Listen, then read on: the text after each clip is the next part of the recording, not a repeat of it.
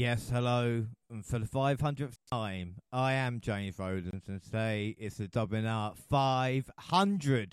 I am not alone. I have a pleasure to be joined by the entire WNR team. But before I introduce them, we wouldn't have gotten to 500 episodes if it wasn't for our listeners. So we just like to take time out to thank everybody who's either followed us, liked, subscribed, and whatever across social media. For 500 episodes. It is incredible that people still listen after all this time, for nearly 10 years sticking with the podcast.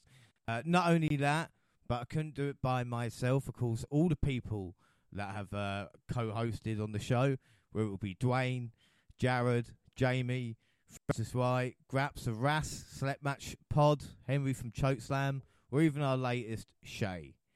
But I would be remiss if I didn't mention the man who did over 300 shows. And that is... Daniel was travelling tonight on a plane. I can see the red tail lights headed for Spain. And I can see Daniel waving goodbye. Oh, it looks like Daniel must be the clouds in my eyes. So I'm getting emotional as I sing it. But I got lucky, you see. And the next three people changed the WNR podcast and made it such a better place. But as for me, don't worry, because I'm still standing, better than I ever did. Looking like a true survivor, feeling like a little kid. But anyway, up first by my side for every WWE and AEW show, it is, of course, actually, I remember the very first thing she said to me, and it showed exactly the type of person that I would be dealing with. She said, the path of the righteous man is beset on all sides by the inequalities of the selfish and the tyranny of evil men. Blessed is she who, in the name of charity and goodwill, shepherds the weak through the valley of darkness, for he is truly his sister's keeper and the finder of lost children. And she will strike down upon thee with great vengeance and furious anger those who attempt to poison and destroy my sisters. For you will know my name as the Lord when I lay my vengeance upon thee. It is the fantastic Jaxie Scarlett. How's it going, Jaxie? We're on 500. I absolutely do not remember saying any of that. But yay, happy 500. Word for word? I mean, it sounds a bit far-fetched for me. Maybe I had drank a bottle of wine and just, spaced. I'm not too sure on that honestly, one. It sums you up perfectly, I think, Hell of an intro. Yeah, of course, definitely, So, yeah, welcome to me. Yeah. As you can tell from my voice, I slightly have the flu, so please do bear with me if you hear me go on mute to suddenly have to cough. Well, about to say, can you believe we got to 500? Of course, your first episode was 30th September 2020. Of course, I can just remember that off the top of my head. It's a WNR310. So that means in 10 episodes, Jackson, you've done 200 on the podcast. You see, I mean, when did that time go? I know. It seems to have just flown by, especially with, everything that we've managed to progress with the pod and sort of like in person. So, yeah, it's been growing. And it's great to see that we finally managed to make it here. What a milestone. I know we called each other cunts and all this lot, but Jaxie, honestly, it's been a pleasure for doing it with you for nearly 200. And like I said, what we have with each other is brutal honesty that everybody should have in life with someone, Mm-hmm. I mean, again, a lot of people may kind of not like that word, and I apologize for a lot of people that possibly don't. But it's not always a word that's used in hatred or anything like that, but just two friends that really do enjoy discussing, great content and just kind of having a good time together. So I feel the same, and likewise, James. It's been an absolute pleasure kind of running things and co-hosting with you on WNR, and I look forward to the next year of wrestling to come and what we've got in store. Yeah, without a shadow of a doubt. I said wrestling has never been bigger or better, and it is down to all of us. I'm not going to lie. But up next, our resident NXT expert and New Japan deity. And, well, Monty, let's face the facts about me and you. It's a love unspecified. I mean, there's nothing gay about it in my eyes. You know, there's no need to clarify. Let's let it grow more and more each day. It's like I've married my best friend, but in a totally manly way. I'll be there to care through all the lows. I'll be there to share the highs. I've got to admit, it's guy love between two guys. It is. Monty, how's it going, man? I'm sorry. I've had to come out and admit that. You know, as sweet as all of that was, it was very, very sweet. And you know what the sweetest part about that is? You did me a favor. After the horrible singing you exemplified to start this show, it was bad. It was like I need to take my headphone out for that one. Like that's how bad it was. It was like, oh my goodness, he was going for it. Never try to hit any notes of any pitch whatsoever. By the way, James, please just don't. But yes, you didn't even sing this song. You read it. You know, you talking to me. That's a much better way to deliver this message. Which I'm just gonna ignore completely the message behind your song. But I do love you, brother, and I'm thankful to be here. So. Yeah. There was what it is. I cut the bit out about Chocolate Bear, all right? I'm not going to lie. I thought we weren't there yet. You know, so. Don't go there. Don't go all the way there. And I got to tell you, I got to admit, the singer was so bad, Elton John's rolling in his grave, and he's not even dead yet. Not even there. Yeah, he's twisting on the outside.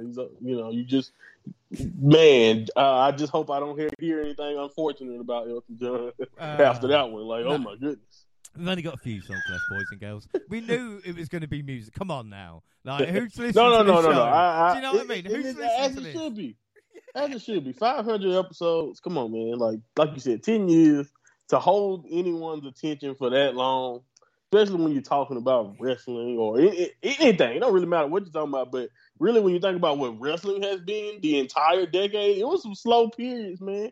You started this podcast, in my opinion, during a time that I probably wouldn't want to be talking about wrestling all the time. So think about everything you've seen just on this show. Like, they can use this show as just go back in time for a decade and just see all the stuff that WWE on the network or what just at the product and turning into AEW, into New Japan, into your love for Impact. And just your love for pro wrestling in general. It's been an honor this whole time to watch how hard you working to see what this show. We put a lot of work into it, guys. It's a lot of fun, but it's also a lot of work. And somebody who has over 100 episodes of his own pod, and just I'm way far away from you, and I'm just like, wow. But like people don't understand. They just think you can just grab a mic and just talk. The dedication it takes, and what all it takes to just continuously keep going, keep wanting to do this stuff. Like I said, my hats go off to you, man. You're a big influence on what I like doing too. So this is fun. I have to give you your flowers for making it this far. No, man, that's the nicest anybody's ever been to me. So I'm just gonna clip that and listen to it. Yeah, save it for the rest of your life. For the next insults, it'll be fine. But like I said, Monty, you've been here since 311, the WNR 311 Takeover 31. So we've been watching NXT together since the 5th of October 2020. And again, like you said, it's been some rough patches. Read that card off and tell me how different it is. Now I bet, too.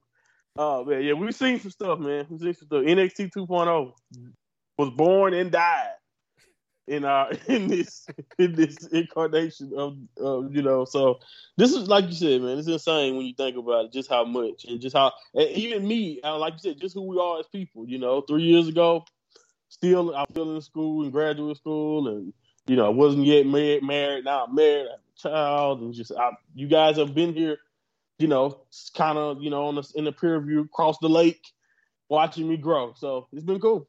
Yeah, without a shadow of doubt. But last, but by no means least, we save the best to last. I call when I need you. My heart's on fire.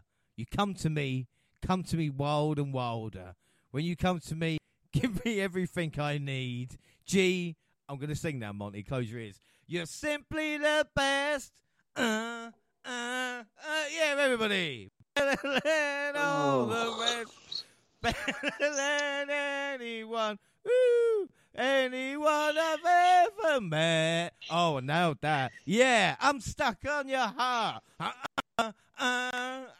Yeah. Hang on every word you say. Tear us apart, baby. Monty would rather be dead. It is, and I'm going to admit now, it's my favourite. It's Gina. How's it going? You're simply the best. Oh, that was lovely, James. I loved it. Happy 500. Yeah. That was great. Well, this is a crazy thing, Gina. Some people may even class you as new, but your first episode was 392. So you have done over episodes on the podcast now. So, I mean, fair play to you for sticking for so long. Oh, definitely. I mean, it doesn't even feel like that long, to be honest. I still feel like a newbie for some reason. I don't know. But either way, I'm still happy to be here, and I'm excited to be on the 500th episode with you all. Well, Shadow, like I said, I'm sorry it took so long to get into the intro, but, it is the 500th. We had to do something. And, of course, on today's show, we've got the 37th Survivor Series. Incredibly, the 9th Survivor Series on this podcast. But it's 500, so I want to play some games and have some, news and all that kind of good shit. And we talked about all of our first episodes. Now, Jaxie, I'll ask you first. Do you want to hear what you sound like the very first episode? And I'm going to play it anyway, so make your mind. Absolutely not, but you're going to anyway. So, yay me. Yeah. It's great. I'm having fun. This is everybody. This is Jaxie's very first episode. WNR500. I did my intro anyway. Hello, I am James Rowlands, and today it's the WNR310, and it's the Clash of Champions 2020. And I'm delighted to say that I'm joined by a very special guest co-host at Jaxie Scarlett. How you doing? Hi there. Good, thanks, and you? Yeah, all good, all good. It's a pleasure to have you on the show. Really looking forward to Clash. Why don't you tell us a little bit about yourself? Yeah, well, thank you for having me on the show. I'm at Jaxie Scarlett, and I'm a co-host for O-Face Wrestling Podcast, and that's at O-Face Wrestling as well, in case you guys want to check us out. Yeah, and of course, check them out. They do some great content there. What was your excitement levels leading into this event before we actually talk about anything? Were you excited? Because I think the pay-per-view came along so soon, it seemed like there wasn't a lot of build. I think personally, I was less excited, more anxious, because I mean, shortly before the pay-per-view started, we'd heard of certain rumors of matches being cancelled. So we didn't get to hear much on which ones were cancelled really until last minute. So it was more kind of nervous, really. That wasn't too bad, was it? I mean, it's the politest you and I have ever been to each other since then, I suppose. I didn't know I could be that polite. Honestly. So you had me on a good day there. You were on your best behavior. I sounded in a very good mood. So, I mean, that's something. Yeah, without doubt. So we'll move on then, because we don't want anybody else's clips, do we? I mean, Jaxie's was enough, surely. That's fair. No, to be fair, Monty. Why am I going through this? No. Monty's next. Yeah, only put her through it so it can be like this shadow bullying or something. Monty. No, Monty. No. Monty, you mentioned this. Should all be so privileged to this. The change in Monty in these 3 years is incredible. This is this is a different guy. This literally is a different guy. Oh, yeah. Yes, hello, I am James Rowlands, and today it's a WNR 311, and it's NXT TakeOver 31. And it's a pleasure to say that I'm joined by the mind of Monty. How you doing, mate? You all right? All right, how you doing? It's your boy Muncie G from the Mind of Muncie podcast. I'm happy to be here. Happy to join you here today. Well, That's fa- tonight for you guys. well, without a shadow of a doubt, it's always great. So, why don't you tell us a little bit about yourself and about your podcast? So right now, currently, I'm 24 years old. I'm a grad student at Arkansas State University in America, and in Arkansas. I'm a grad student and I do radio and television. My podcast is strictly wrestling based, just commentary, comments on the show. Right now we're doing strictly reviews, but I have a couple of ideas to switch it up and add new things like going to YouTube and doing different types of things. But it's just right now it's just a grad student who has extra time who needs to vent about the stuff that he likes to watch. And, I love wrestling. I've been watching it since I was a little kid, so. I think I have an extensive knowledge, not to toot my own horn, but I've watched a lot of it, a lot of wrestling over the years. And I just enjoy it. Uh, yeah, that's pretty much what it's about. It's just me and my fiance who hosts it with me, and she kind of intros and does gives her commentary when she sees fit. And but yeah, we just have fun and talk wrestling. Well, that's brilliant, and it's great. Oh, Monty, I've ruined you, man. Think how happy you were back then. Right? Sound like a fetus. Too, looking back, like who's this kid? Oh my god. I had an entire stick and everything I was trying to get over to at the time. I was just it's funny you say you ruined me, but I look back at that kid and I'm just like, man, he was trying so hard when he didn't realize he didn't. Can I just say, I'm glad you don't now say, yo, it's Monty G. Yeah. It's your boy Muncie G. Yeah, no, I think that was part of me becoming more natural, and I think that's what that. I just cringed very, very hard though. So thank you for that. Hey, thanks a lot. Hey, don't worry, because after Gina, we are going to listen to the first episode ever of the WNR. So we know how bad that's going to be. Oh no. Yeah. Oh, this is going to be interesting. Bring it on. Yeah. Gina. Don't. I am. No. I'm sorry. No. It's only a little clip, and Monty's in it as well. So again, Monty can hear what he sounded like 80 episodes later. This is like time travel shit, right? You're torturing me, James. I thought this was meant to be a fun 500 episode. We're celebrating. Supposed to be celebrating. Celebrating. Here's Gina. I'm excited. Let's do this, man. We're back live. Hello, everyone. Happy Full Gear night. I'm super excited to be here and super excited at the special guest we have. Got a very special guest, and last but by no means least, our special guest is Purple Rain, aka Gina. How you doing? Hello, thank you for having me on the show. I'm super excited to join you all. Well, it's fantastic to have you on the course. I was just going to say, it's great to have you, but what is your connection to the WNR? So my connection is my twin sister is Jaxie Scarlett. Oh, dun, dun, dun. So it's finally happened. We're his twins on the show. Can I just say how happy I am to have you, obviously, both on. But Gina, of course, this is your first time. So kind of what wrestling are you into? So I was into WWE, but I won't lie, I have kind of refrained from watching that recently. I'm more of an AEW girl now. AEW is like my baby. Oh, I'm glad I was doing AEW tonight. God, I sound like a twat as well. But Gina, that's not too bad. Come on, weren't too bad. No, I cringed throughout it all. I just cringed. I hate it. I hate my voice. Look, we all start. Yeah, but do you know what? That you said you're more an AEW fan than a WWE, but I feel like that outlook has definitely changed. I think there's definitely been more of an interest from your side of WWE now as well. So it's nice to hear growth. Yeah, definitely. And like I said, we all put on a slight, maybe posher accent, apart from Monty, of course, when we do the pod. So I'm just telling everybody that now. Right, I've been doing this for so long. Worse. Yeah.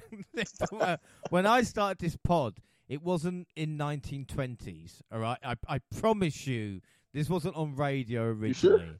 You sure? Again, it doesn't sound like it, but I can promise this is still only like 8 years ago.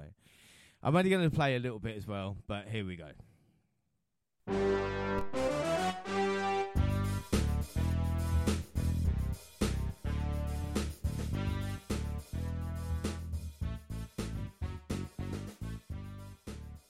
Hello and welcome to the WWE Network Review, a brand new podcast.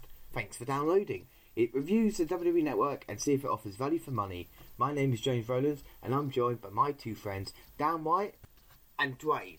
My name? Dwayne. I thought you said The Rock. Dwayne, my name is Dwayne The Rock. That's my surname. Oh yeah, Dwayne Johnson. Spelled the same way as well. What, Johnson? Yeah. He knows a lot about Johnson's. I've heard that. Happy birthday to Dwayne as well. Oh yeah, Dwayne, you're 14. 29 today. 29 today. I'm a lifelong wrestling fan and I try to watch as much wrestling related shows as possible. Now Dan, you watch all the pay-per-views and you catch results from Raw, and Dwayne, you don't really know WWE but you know the basics. Yeah. Now we're going to try to prove to each other that the WWE Network is worth the $9.99 a month, worth our subscription, try and get Dwayne to subscribe. But then again, you could convince us to cancel our subscriptions if the programs are bad enough. So we're going to wide range of programs, basically, not just pay-per-views. We're going to do NXT, DVDs, stuff on even little things like YouTube and that, or basically just chat about the WWE Network. You don't need the WWE Network to listen to the podcast. Dan, I'm really good friends with you, and Dwayne, tell me more about yourself. I'll move. Fuck that. My editing was on point, wasn't it, boys and girls? Fuck. Oh my goodness. What the fuck? You actually sound young. Right. I actually thought you had paid somebody to do that. You know what, James? Honestly, when I heard how young you sounded, do you know what? It sounded like you didn't have a beard yet. Definitely. I didn't. You're right. You are right. Right? Well, I don't know why, but it just suddenly occurred to me. It felt like James was recording this and he did not have a beard at the time. I knew I was right. Wow. I was clean shave. Oh my God. How did that last, hey? And like you said, anybody listening to that and thinking it's the same show, like, and not to harp on, but you can't be. We've had to. I say we as like the WNR podcast has had to adapt and change with the times. Like an Undertaker or a character like that. You couldn't do that now. Oh, Jesus, that is. Yeah, man. That's funny. See? Yeah, that very same intro now, people like immediately tossing headphones, baby. But yeah, you have to evolve. But that's crazy. I have nothing else to say other than that is the youngest you've ever sounded. This show has aged the hell out of you, James, just in the voice. Oh, it really is. It really, really is. My God, that was fun. So, yeah, they're all our first, basically. So we got the 500, and we are here now. But I do want to play games, but I don't know if this is a difficult game or not, because I want to play initials, right? And, again, everybody can play, even people listening at home if you want. I want to give initials, and then I want to see if you can come up with wrestlers' names. Does that make sense to everybody? No. What? Right, so... Repeat. Right, so the initials... So if I gave the initials B and L, then I would want wrestlers' names starting with B and L, yeah? But the initials have to be BL. Understand? Like first and last name, or like first any. and last name. First and last name. Okay. So we'll start I with. don't We know. won't start with BL. We'll start with an easier one, which is RR. So any wrestlers with RR as their initials. Robert Roode. So Robert Roode, Ricky exactly, Romero. perfect. Robert Roode. Is it Ricky Romero? That's me. There you On go. a Rocky on a- Romero. Rocky Romero, Oh, yeah, that's the second one, yeah. Come on, it's an Pass. easy one. Come on. Razor Ramon, or was that just that? Yeah, There you no, go. Razor That's Ramon, good. yeah. I can't believe one of you not gonna see. Pass. Hey? You want me to say it? Pass. Oh, you're passing. Wait. Ronda Rousey. Ronda Rousey's on there, yep. That's not the first I'm thinking. God. Yeah, there's another couple of women as well. Another couple of women. Definitely and a couple really basic women. one. Ruby Riot. When she was Ruby Riot. Yeah, well, you can take that, but there's still another couple of women. Right, think champions. Think champions. Rhea Ripley. There you go. Yeah.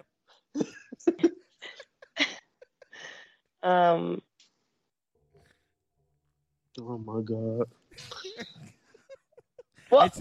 Wait, Monty, so why? Oh my God. Monty, Roman just- Reigns. Roman first of all. Reigns. Roman Reigns. Let's get Roman out of the way. Monty, I only actually know him really as my tribal chief or Daddy Ray. Yeah, forgive So me. he would have That's T. think I of would Roman. think for TC or BG, like BG, like Big Daddy. Yeah. Oh my God. All right. All right, we got any more names? I've got two more on this list. Rockin' No. Robin? To them. What did you say, Monty? Rockin' Robin. There's a women's wrestler, quite a big woman on the roster. Right now? Yeah, right now. She used to team with Liv Morgan, if I give you hints. Raquel Rodriguez Rongoles. Yeah, Rodriguez. Rodriguez. Yeah. See, I'm still calling her old last name. Gonzalez, you So I went forgot with, about sir. that. Yeah. Yeah, so I forgot about that. There And you go. the last one is quite a deep cut, but is a guy who's no longer with us, but was huge, and one of the few people that was member of NWO and DX. Rick Rude? Rick Rude is Bobby's yeah. namesake, I believe. Yeah. Right, so that's all right, isn't it? You know, that wasn't too bad. No, not bad. No, it wasn't. Right, we're going to try We another need one. No, better it was okay. communication. I forgot they do say Daddy Reigns instead of Roman. Come on, man. Yeah, So, exactly, Monty. It's a Forgive dangling us carrot. for not automatically thinking it. right, so next one, SM. Any wrestlers SM? Shawn Michaels. Shawn Michaels, M yep. for mother. M, yes. Yes. S for sausage, M for mother.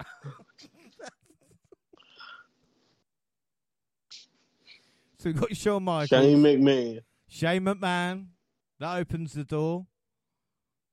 Stephanie McMahon. Stephanie McMahon.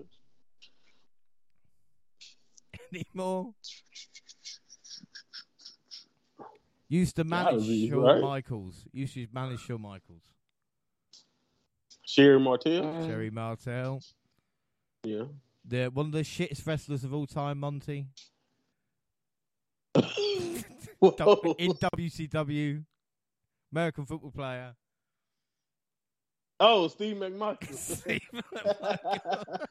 Come on, man. And last on the list, used to have a Cobra. Oh, Santino Marella. Santina Morella. That's, Yeah. oh my God. I was like, Coco Beware had a bird. So random. Right, next one. R for Roger, S for sausage. R.S. Gina, I'm looking at you. RS. Randy Savage. There you go. Savage and Ricky And Starr. Gina. there you go. Gina. Does Ricky Steamboat count? Yes. Huh? Gina. Yeah. Come on.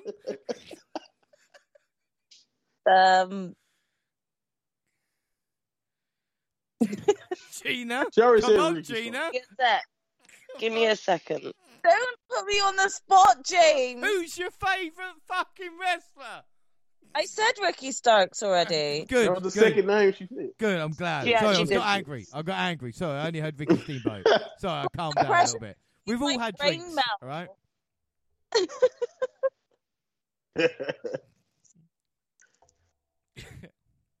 And we got Ruby Soho was on there as well. Yeah. I'm finished thinking. You just gave that away, and I'm mad at you because I would have got that because I got prior, so I would have got there. Give me give us warning before you're gonna give it away. Okay, Ron we'll move on. Stevens. We'll move, yeah, Ron Stevens again. We're moving on. That has not worked as well. Right, BL. B for big, L for little. Big E Langston. I've actually a really clever. What? Brody Lee. Brody Lee. There you go, Brody Lee. I cannot think of nobody. There's literally like there's three of the biggest wrestlers in the world, I'll probably say.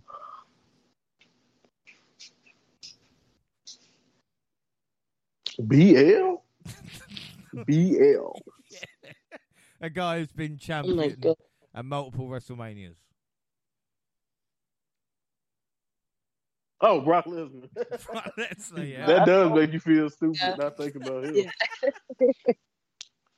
Obviously. Remember, we're going to be thinking of relevant people like today, James. Right, all right. This other one just main event the last pay-per-view. How relevant you How about that? No, she was in the opening match, didn't main event, but she has main event WrestleManias before. Becky Lynch.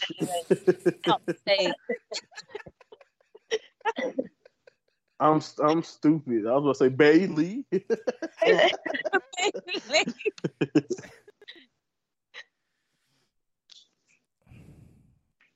Is there any more, or have we got all of them? Well, I didn't want to say we'd move on just in case Jaxie had to go at me, but wait, Bobby Lashley. Bobby Lashley is yes. There Bobby you go, Lashley is Bob. Yeah. That's the three, right? That's the three that you were talking about. Of course. That is again, though, it took me a while to get to Bobby Lashley because, again, he's known as Daddy Lashley too. I'm just saying. My God. If it was wrestlers beginning with D, then we're home and dry, aren't we? Oh yeah. Whoa, Daddy my Reigns, goodness. Daddy Lashley, Daddy this, Daddy that. Daddy McIntyre. Daddy Page. Yeah. Daddy McIntyre. Daddy Orton Okay. now. We got Daddy Orton. Wait. Everybody's a Daddy daddy. Drew. Why did we get this Daddy McIntyre? No, Oh. no. You know Come what Big on. Daddy McIntyre. Even Go Brandy has Big Daddy McIntyre. has just That's claimed what we want. Even Randy has just claimed the name Daddy. I highly doubt that Drew was up there with the other He daddies. was at least Big D. We do know that. Yeah, he has Big got a D. big D. I've seen him McIntyre. wrestle very closely. Right, Wow. so Oh, Wow. it's a 500th. Come on. Wow. Who knows? Come on. Anyway, last one, guys. What is wrong AC. with you? AC. So A for apple, C for cunt. Adam Adam Cole. Cole, baby. Adam Baby. Cole, baby.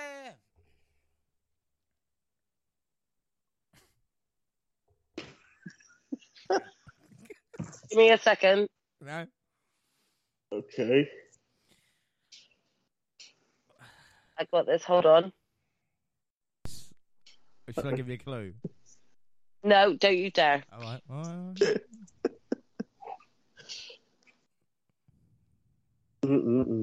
This is tough.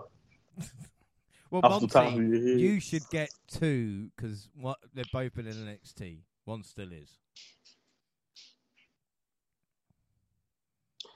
I was afraid you was gonna say something like that. Yeah. Okay, maybe a small clue. All right. So we haven't got all day. So maybe just get this Yeah. on this day. Yeah. All right. Oh, Adam Copeland count? Adam Copeland, yeah. I'm not used to that. That's hard. I'm always telling you. Oh yeah. Adam, Adam okay. Yeah. Copeland. who the hell is who's in NXT? AC. Well, it's Who am I usually tripping? probably be known as CU a little bit more. As the group. How did I miss that?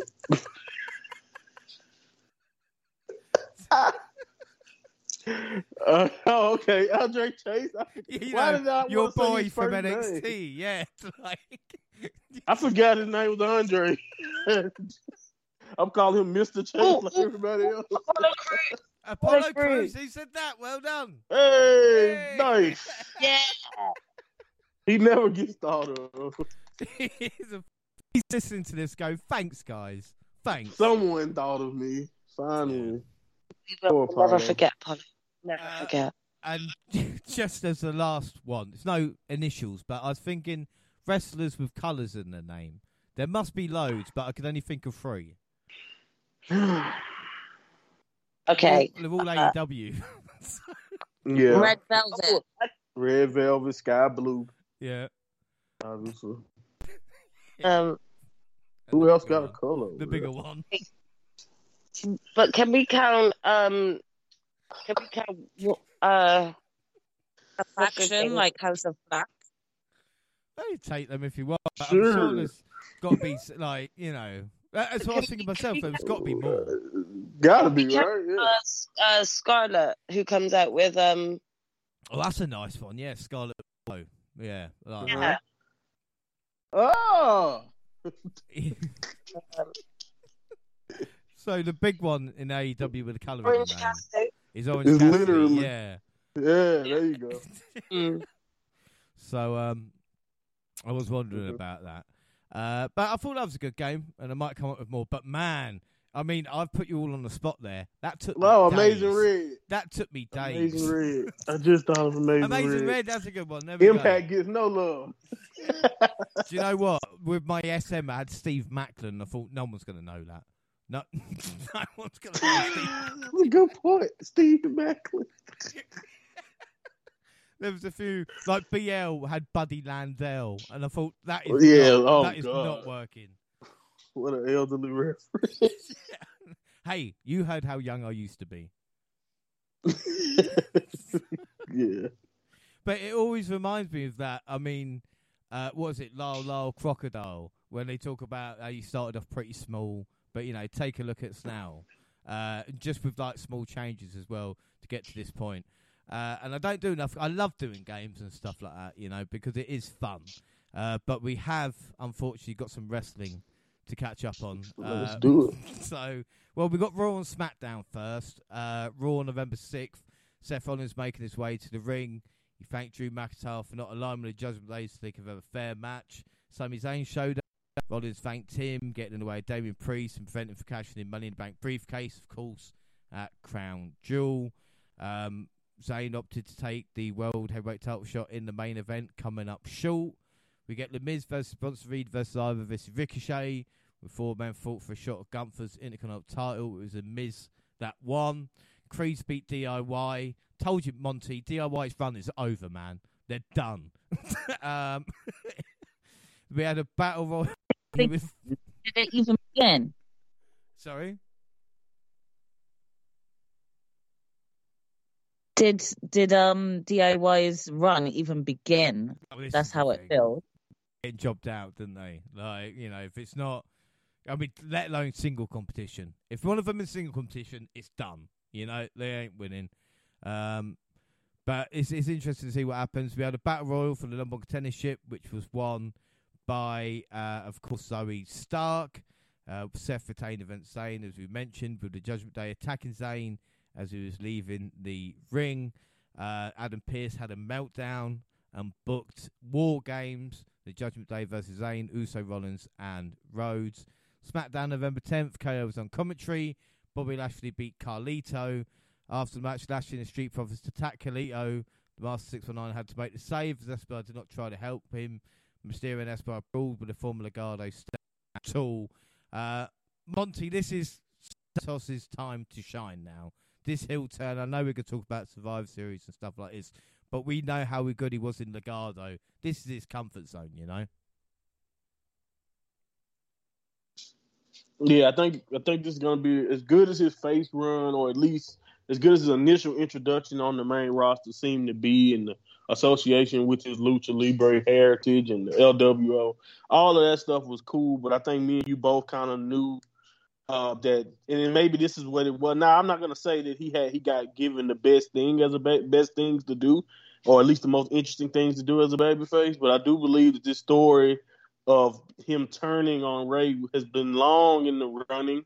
I was always expecting it to turn, but I figured if it happened too soon, connect to when he was going through his stuff with Dominic, then it'd just be, a little bit lazy. But I think me and you both kind of know that this is Santos. Like you said, this is Element. He's a great character. He's awesome at being a bad guy.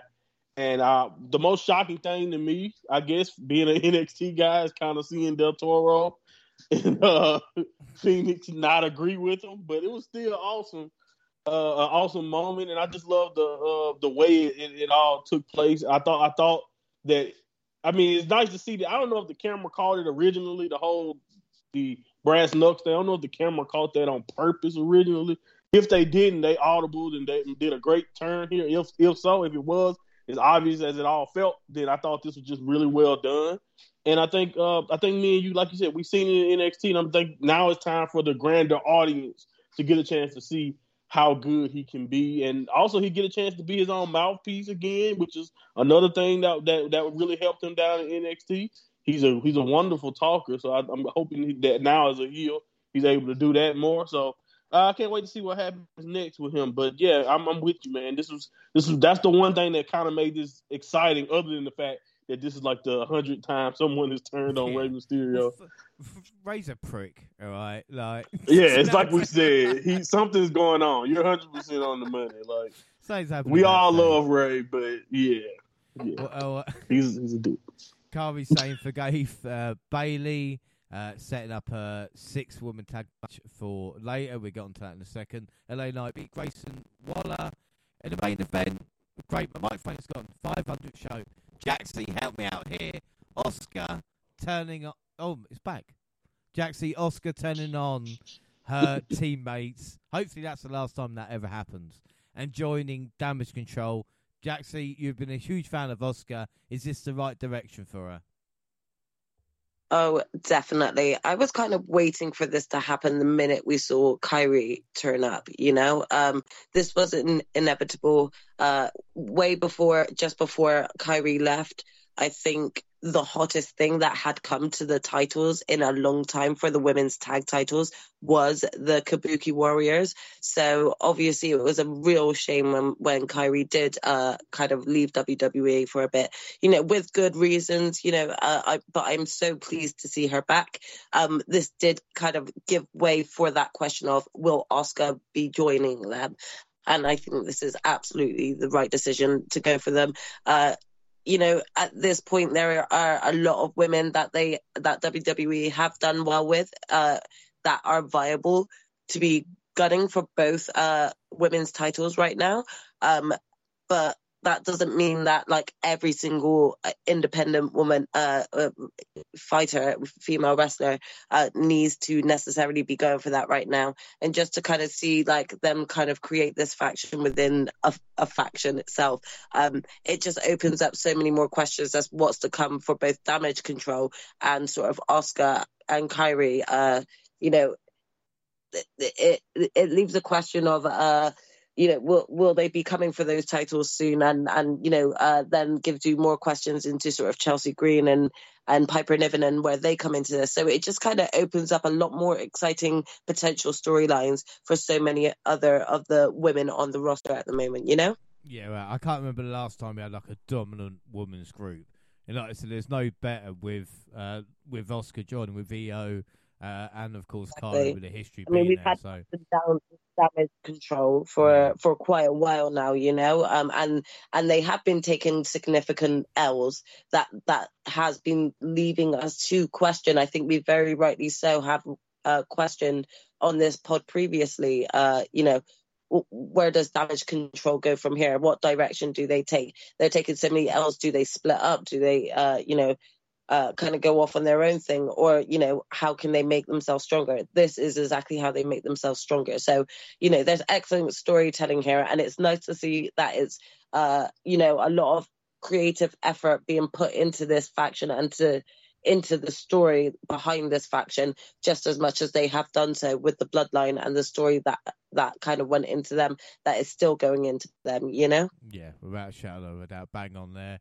Raw, November 13th, Drew graciously shook Rollins' hand, and Drew said he will get his rematch. Jordan Devlin became a full-time member of Judgment Day. Finn Balor and Damien Priest versus Cody Rhodes and Jey Uso. Well, McIntyre showed up, hit Uso with a Claymore while the ref was distracted to give the Judgment Day an easy path to victory. He shook Rey's hand afterwards. So, 3 things basically. Like buses, you wait 6 months and 2 new members of Judgment Day come along in one night. Adam Pearce has been shouting a lot more in recent weeks. I hope he watches his blood pressure. And please, for the love of God, new tag belts. We just don't need 2. Even Priest doesn't use them. I mean, Gina, there's nothing annoying than a disused title belt. Do you know what I mean? He's got enough on his hands. Why don't we just get the unified title? Yeah, definitely get what you mean there. Like, again, we've had these double belts floating around for a while now. Why are you introducing more belts when we're trying to make the current belts that are still out stay relevant? And because half of the time they're not even involved in storylines, you know, a lot of the belts, and you're just like, well, it's just being wasted, really. And if they are, you know, changing hands, it's kind of just one of those off chances that it's changing hands, not making the belt relevant. So because the whole thing that makes belts feel of high importance is sort of the feud that's put into wanting to take those belts. Like, you want a really good feud to know that this belt is of that prestigious level, that these 2 people or these 2 factions are gunning for them, you know. So it does just make you feel exhausted, and you as a watcher and a fan, you feel exhausted by it, let alone how the general manager bloody feels.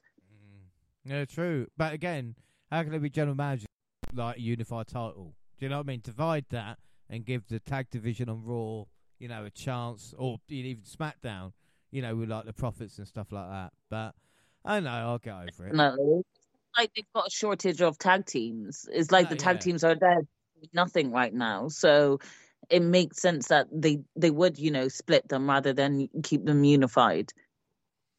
Who knows? SmackDown, November 17th. Axiom made his SmackDown debut, losing to Joe. Profits beat the Brutes and Pretty Deadly. No boy. LA Knight beat Jimmy Uso. Solo went for the attack, but Cody saved him.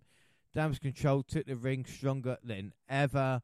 They issued a challenge for War Games. Not usually a heel team does that, and stood tall as well. But Bianca Belair, Charlotte, and Shotzi revealed the 4th member, and that was Becky Lynch. A brawl broke out and chaos ensued. I'm a big Becky Lynch auntie, well, much, you know, as anybody, but we all knew that was going to happen. But Damage Control did the babyface thing here, didn't they, issuing the challenge? Yeah, it's kind of awkward. Like you said, not really what you're used to seeing, from at least from the issuing the challenge point of view. But it makes sense. I'm not really surprised, especially with them actually, because from the angle of Damage Control, they are the unit, while the baby faces are scrambling. They're like, well, Charlotte won't have Charlotte ego's too big. No way she's gonna do this, make peace with Becky, or the other actual thorn and Damage Control side. But like you said, we seen this all coming. I think they did try to be subtle, or at least they not really subtle, but they tried to hint like it could have been someone else. But I mean, we all kind of come on now. I think by the time they exposed it, everyone had an idea of who Charlotte was going to have to call. But yeah, man. Again, I don't mind it sometimes. I guess, especially if we're going to be doing 2 of these every year. I don't know if that's going to be the new tradition. It seems like that is, especially if we're going to be doing them more often. Then I guess it's fine for them to mix up how they, work to get there. And like I said, in the lines of this story, it makes sense for Damage Control to feel confident enough to be like, no, we challenge you guys. Y'all, you guys find a partner and all of that. So, yeah. Well, we move on to Raw, November 20th, the go-home show, and opened with Drew McIntyre in the ring. The crowd was booing, but he said everyone was going to listen to him. He said anyone who's turned their back on him was never a fan in the first place. See, guys, and he don't give a damn. He only cares about the fans that stick with him. See, you all fucked now. This is like Noah and the Ark all over again. I'm sticking with Drew, and I'm in the right here, I tell you. He ridiculed Just compare him to Noah. What? Did I? I don't know. He ridiculed Jey Uso for never apologising for the people who screwed over what was in the bloodline. He spoke about everything he had sacrificed for his family and how Jay's family took the biggest moment away from him when he was able to perform in front of his family in Europe. The cunt. He said he isn't joining Judgment Day, but Ray Ripley giving him the chance to get Jay inside the cage. He's going to take it. This brought Jay out to respond. There was a bit of a back and forth. Adam Pearce, again, losing his shit. Said he didn't want anybody fighting. He told that the one member from Babyface and one member from the Hill team would face to get the advantage. And, of course, Drew beat Jay in the main event to get the advantage with the Future Shock with so much ease. It was lush. There was also something about Randy Orton being the fifth man, but I didn't really listen. But what was more impressive, I think, and Jaxie, I don't know what you think about this, a staggering 27 women were featured on the episode of Raw across various matches, segments, and video packages, with Lynch beating Zera in a better place, a better match than expected. I mean, it's worrying how many women there actually are, but it's great to see them actually showcased, if you know what I mean. Yeah, I mean, this was something that I took note of as well, and Gina and I also discussed, just kind of noticing that there was a lot of feature backstage and in the ring for all women. It was really lovely to see, to be honest, and this is something we need more of. I don't want to make a big deal about it because it feels like you jinx it and then like you don't see half of these women for a while, but it's exciting to see from a point of view where you think, could they be looking to do more with these women? And if so, which direction are we going with them? There's a lot of women that there's question to in terms of like what stories they could be potentially involved in. A perfect example of that is like we're seeing a lot of like Shayna and Zoe together at the moment. So are we thinking about a potential tag team between them? And to be honest, I really would love to see Shayna have her singles run in that dominating way that she came across when she was in Elimination Chamber. We discuss that all the time. However, if we don't have any space for that yet, I'm kind of intrigued to see a Zoe and Shayna team up. I think they could make an excellent tag team. So it's just like these sort of little thoughts that you can start playing around with the amount of women that you're seeing on screen. So it's just nice to see and nice to kind of think about future content. Yeah, we're at shadow of a doubt. And then SmackDown finally November 24th. Belair, Charlotte, Shotzi and Lynch started SmackDown and Bayley interrupted alone. Of course, a sign of things to come, maybe. Ripley accompanied Balor and Priest with the defender tag titles against the Profits. We see Austin Theory dressed as KO on the Grayson Waller effect. Santos attacked Carlito, with Dragon Lee taking his place at Survivor Series. It was great hearing the Legado theme again, not going to lie. Pretty Deadly beat the Brutes. Yes, boy. In the main event, Bayley and Oscar defeated Flair and Lynch, thanks to Flair being a dick. So, Gina, what were your thoughts on the last SmackDown? There weren't really much to go, really, was there? Much to do? No, there wasn't really a defining moment of the episode. It was kind of like a bit more of an episode rather than, it didn't really feel like a go-home show, I mean, what were your thoughts on Carlito being injured and not being able to take on Santos? I was actually going to ask you what your thoughts are on that. Is that just a work that they just didn't want Carlito to have to lose to Santos, but they also realized that Santos is on a bit of a high right now, so they kind of needed him to win. This is how I see it, because I was like, it didn't look to me within that match that like Carlito was for real hurt. Like it looked more like a work hurt, which is fine, but part of me was like, well, why though? Did you just not want Carlito to lose to Santos, so you're replacing him? That's my thought and my take from it. I think they did. Yeah, that was it. And then they can save Carlito and Santos for Rumble with turn, then can't they, or something? You know. I guess, yeah, but it's just a little bit like sometimes you can read through the lines and already see what storyline is coming this way ahead of time. But I'm not too mad at it because I think this is really working for Santos, and I think Santos actually deserves a push. So if it's going to help in his favor, then cool. But I also just felt a little bit, mean for the cleanup guy, basically. So Yeah, that's how I can see not even going to get referenced anymore. They're just going to be known as the cleanup. No, without a doubt. So that was it, Raw and SmackDown leading up to Survivor Series. So I guess we are ready. November 25th, Survivor Series 2023. What about way to kick off? Then with kickoff, Kayla Braxton, Booker T, Way Back, Jackie Redmond, Pete Rosenberg, freezing their asses off outside, but fuck them, they get paid enough.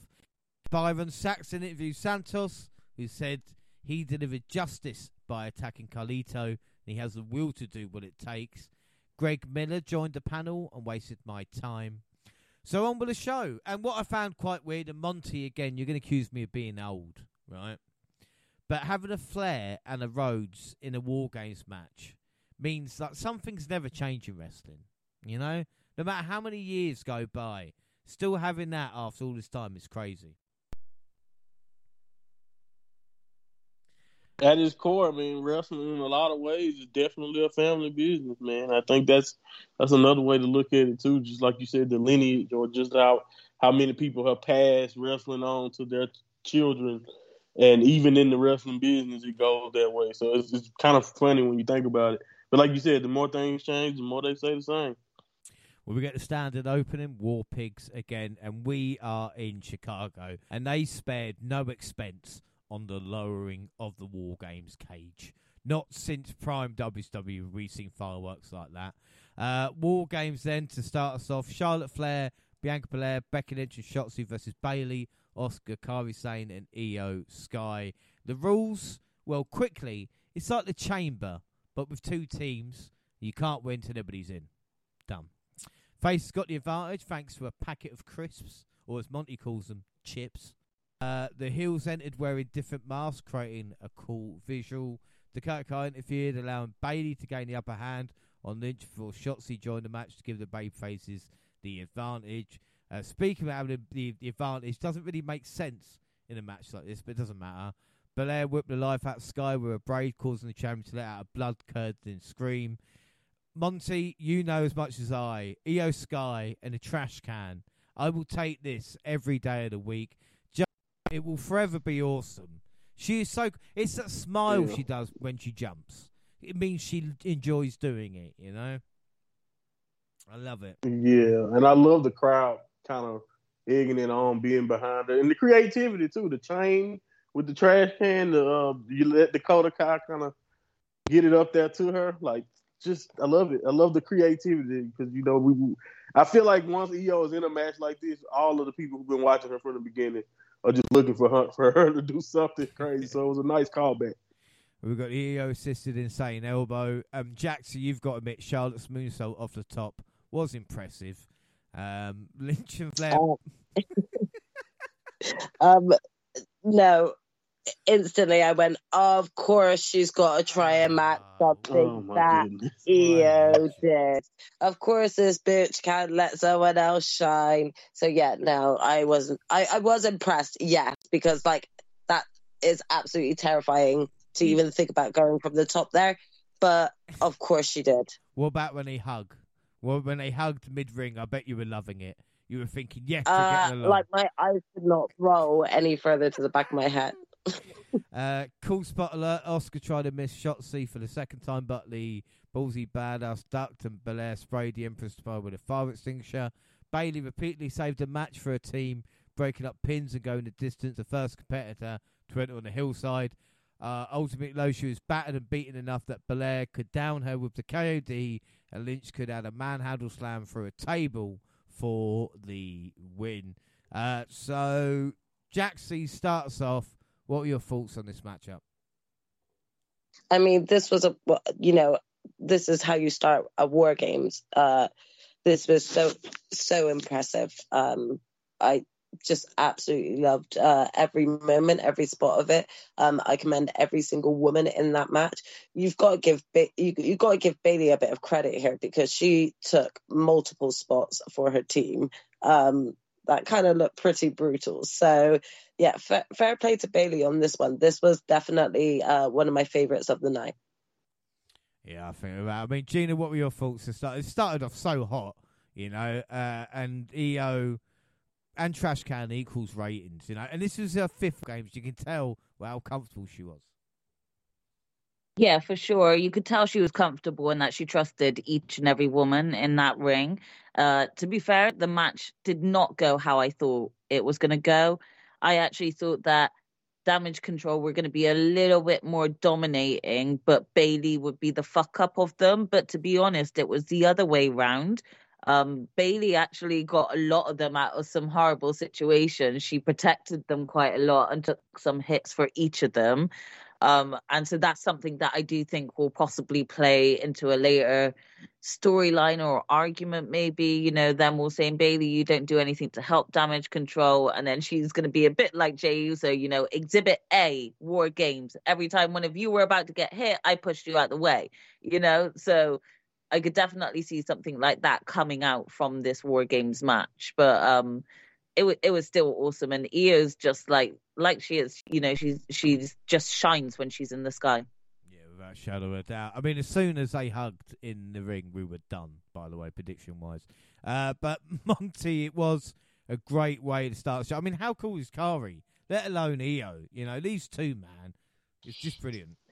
Yeah, I've seen some people on Twitter not happy because I think Kyrie hasn't necessarily won anything, but it's a long game here with Kyrie. I mean, one, we're just happy to have her back at this point, and two, you don't have to win everything in wrestling. It's not always about winning and losing all the time. Sometimes it's just about where we're going, the story, the destination, how we get there. And I think we all can kind of see that Kyrie, Io, Oscar, or Dakota included, even Bailey, Damage Control as a whole, they're telling a story right now. And the thing is, you're 100% right, James. It wasn't even just a hug. We were screwed. We were screwed in general because we're betting against 3 people that they never, like three of the most legit. Like, I'm thinking back on it, I'm like, who the hell did I think was gonna get pinned? Shotzi, and they were gonna brag on that. No offense to Shotzi, but I just feel like now looking back, like, you can't say you thought Becky was gonna get pinned. Charlotte not gonna lose easily. Bianca, did you expect her to get pinned? So it's just like, I guess we should have seen it coming, but we also thought about last year and how Damage Control still couldn't get it done. So it's just kind of funny when you think about how it's turned out for them. But I do think I'm very intrigued in the story they're telling. The way they did it this time is very, very good. Even if Damage Control does not come out looking like the dominant faction, like you mentioned with the Bloodline, Judgment Day, we have dominant factions. So, and maybe this is the beginning of their dominance, just maybe in a different incarnation. And I think that's what it feels like we're heading. And I just want to see what happens, because Bailey, just think about Bailey's arc in general in her career. When she was hugging everyone, she had all the friends in the world. But the only time she actually got successful was when she started to tell everyone to screw off and do her own thing, other than Sasha, who isn't here. So again, Bailey to ever change. Right. No one really wants that to change. I don't think it has to, personality-wise. No. I think in this case, she's being done wrong. So people are going to eventually get behind her because she's kind of getting usurped out of her own group, even though she gave Damage Control the blueprint to how to make it on the main roster. So I think it's really interesting what WWE what story they decide to tell going into the Royal Rumble, going into Mania. And, of course, all the people who are hearing about Mercedes being a free agent, and I heard Rocky Romero said about her and how they would love to have her back, but no one has her under contract. So that means now those theories can get to coming out. And how can we wrap this story up with a bow other than having Sasha come be the one to pick her up? I'm not saying that's going to happen. I'm not trying to get everyone so antsy or excited. I'm just saying. I'll lose my fucking shit, man. Right? Like, think about how perfect that would be. Right. Think about how perfect that would be. That would be perfect. But again, I'm just throwing things out there.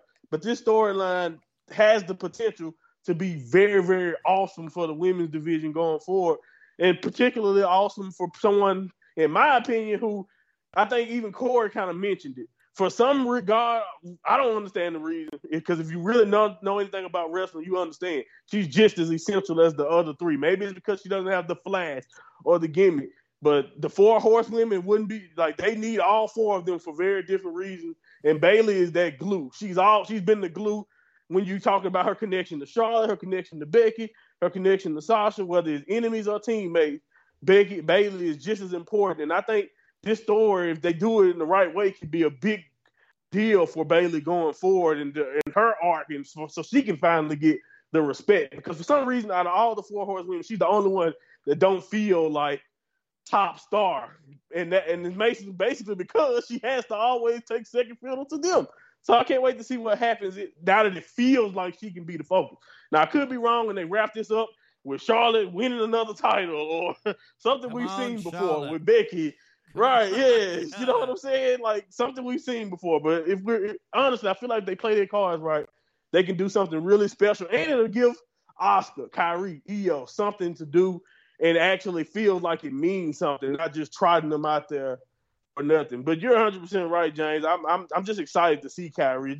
I feel honored to see her again in this setting. And now she's with not only Asuka, someone who was a friend and a mentor, but Io, who like literally was her best friend, and just next, like they came 2 peas in a pod fresh out of Star in Japan, or just working their way up to be where they are now. So I can't wait to see what else they can do, and I'm just excited. Even with Dakota being like a mouthpiece for Damage Control. Yeah, because it makes all the sense in the world, Dakota being a mouthpiece, and again to just prove the point about Bayley.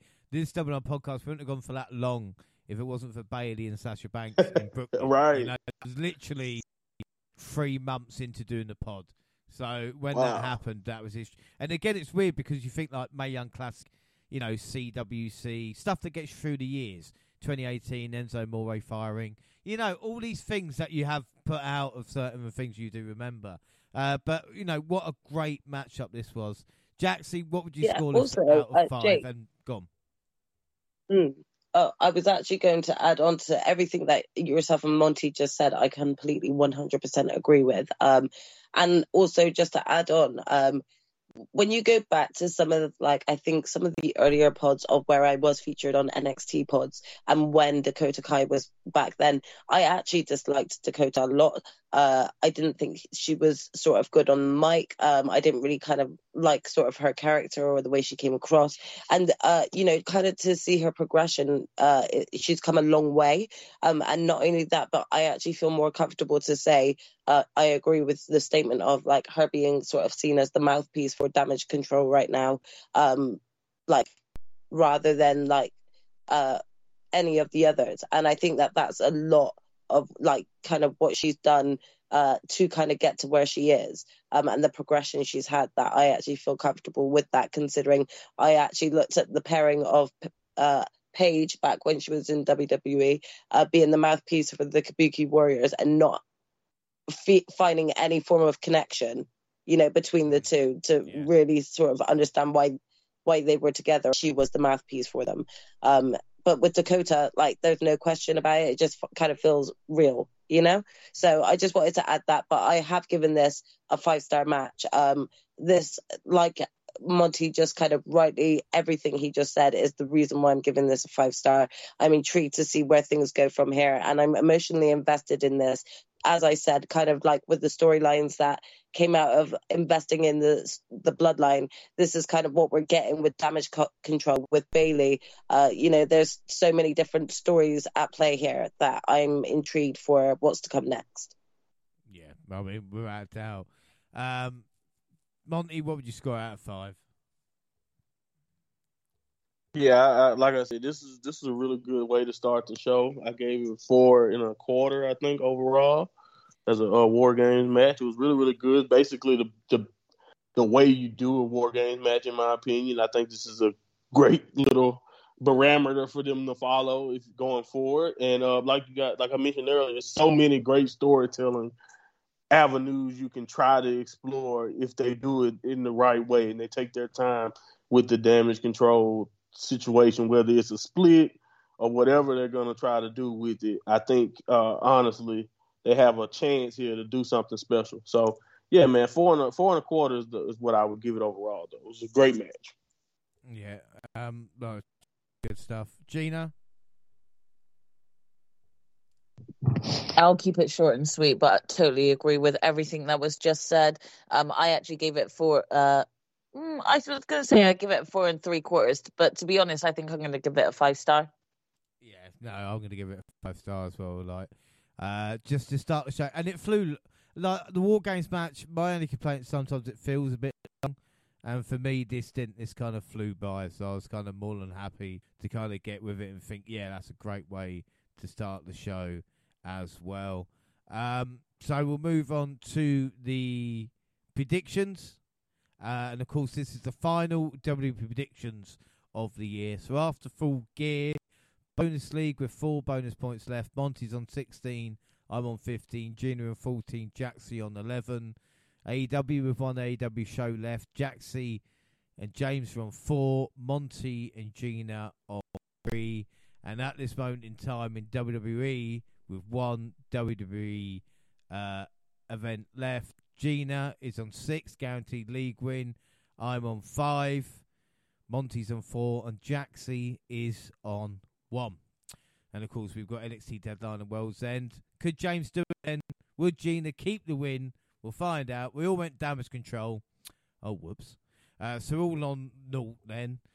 Pretty Deadly agreed crisps. Yes, boy. R-Truth is back.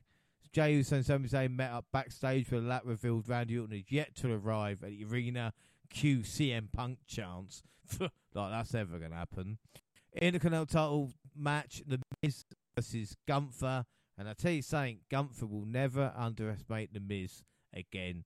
The ring general found himself in a fight against a scrappy, resilient veteran. The Miz dug into his bag of tricks and broke out a Bret Hart-inspired 4 around the post. The Miz pulled a turnbuckle pad off, booted Gunther in the knee, and followed it with a low blow before delivering a skull-crushing finale for a very close 2 count. The crowd actually thought it might happen. And then there was a ugly top rope splash for Gunther, but he recovered to execute a Boston Crab to make The Miz tap out.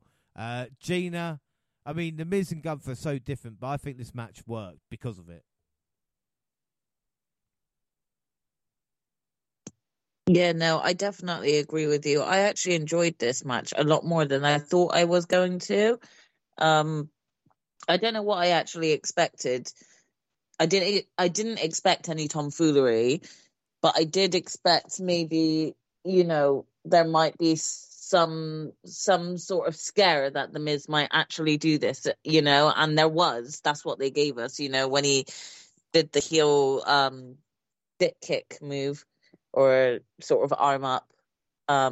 We definitely thought, wait, is this how he's going to lose it? But thankfully, Gunther just showed that he would persevere even through that kind of pain, just to make sure this reign continues.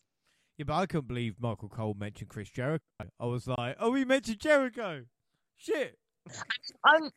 In a way, I'm not surprised because I do feel like in some ways WWE hate Jericho a bit less than others that they've let go in the past, So I'm kind of not surprised by that. But yeah, it was still a little bit of a shock to hear that come from Michael Cole's mouth.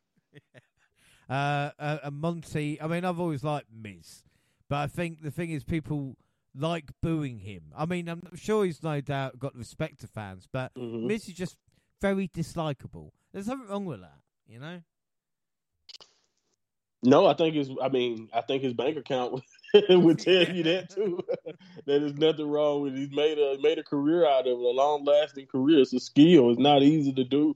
It's not easy to just do it naturally. And he's not only is he a natural heel with it. He's good. He's actually really good at it. And I think the thing is, at some point in your career, you're gonna have to get respect for all the work you put in. After a while, I think a lot of those people who really hated The Miz early in his career for like whatever it was, reality TV, whatever reasons they hated him. Now everywhere you turn, it's a reality TV show. We literally have promotions like AEW who had their own backstage reality TV show. You know what I'm saying? Or like WWE Network over the years telling the story, letting cameras backstage with WWE 24 and all that type of stuff. So it's just like the business in general has changed around the Miz to the point to where now I think a lot of people are realizing that no, he deserves a lot of respect for not only still being around, but for being so talented and kind of being ahead of his time when you think about how he became a wrestler. Because there's a lot of internet or just people that didn't come up through, paying your dues, losing on the indies and all of that type of stuff. Even though he worked there, even though it wasn't the same, because everybody knew he was the Miz from the real world or whatever. So like you said, I've been a big fan of Miz forever. But I've also been a guy in the past that I always felt kind of like what I said about Max, which Max has proven me wrong also. It's just like some guys don't ever have to be a babyface. So I think in this situation, he doesn't have to be, but it's cool to see that he has this in his, repertoire. Like he has a whole entire comeback ready to be a babyface. And he's in an awesome space now to where he doesn't have to be. We know that he's been so dastardly over the years that we cheer when he did kick Gunther because it makes sense. That's who he is. We know who the Miz is, and I think that's what I like about this match too. The most about it is that it did nothing out of the ordinary that you would expect happen, in my opinion, when it comes to if you know anything about these two talents. But the fact that I believe that, and they still had that crowd in a place like Chicago. If you tell me in 2014 would the Miz be loved in a place like Chicago at any way, shape, or form? Probably not. I guarantee it. But now, and what everything he's done, and the willingness he has now to do different things in the ring, not just do the exact same thing he's been doing for years. I have nothing. I have to take a hat off to the Miz. I'm with you. He's always been great at that. But to me, for him to be able to do this and get those people to believe, because I think all of us came into this match already not only knowing Gunther would win it, but just like, how in the hell are you guys going to compel me to believe Miz can do it? And I saw two legitimate times, if you're going off the crowd and just the anticipation of the match, it was two legitimate moments where people was like, oh my God, he's finna beat Gunther. And that's amazing when you think about how many people the Miz have lost to. But that's true, actually, to get the crowd to believe that. But again, like Monty's mentioned, though, with Jaxie, is Gunther. The thing is, will he be Intercontinental Champion when he wins the world title? Will we see him just relinquish the Intercontinental title, or will someone beat him? Because the role he's on at the moment, I'm just not sure anymore. Yeah, definitely, I have to agree with everything that Monty said with regards to the Miz. Like, I don't ever feel like the Miz needs to change, and I think that, like, with his choice to do sort of like the low blow, like that, is his character, and I don't think he needs to change. Like, he doesn't always need to be like 100% the villain, but he could still be a dick, and I think it works perfectly for him. So, like, yeah, this match, it definitely had its ups and downs of, oh, will he, won't he? And that's something that you still want, especially as Monty rightly pointed out, considering how much of a loss he's also taken, over the years. So, yeah, like, if you really want to actually cement like Gunther as a prominent, like, amazing wrestler, the only way is up for him, and the best way to do that is potentially to have him relinquish the belt, and move on to sort of bigger things. I certainly did not expect or think that the Miz was going to sort of be the one to dethrone Gunther, and I think with the current roster we are, with the current roster we're currently featuring, I don't see where there's competition for us to really believe that Gunther could lose it to anyone. And I feel like if we want to continue on this hype that he's having right now, that is the best way forward. But whether they'll do that, it still could be seen as a risk play by WWE. So whether or not they're willing to, try to do that, I'm not sure. All right, so scores out of 5 then. Gina, what would you score this? I mean, I was pleasantly surprised by how intrigued I was by this match and how it went on. So I'm actually going to give it a 4.5. Monty, what about you?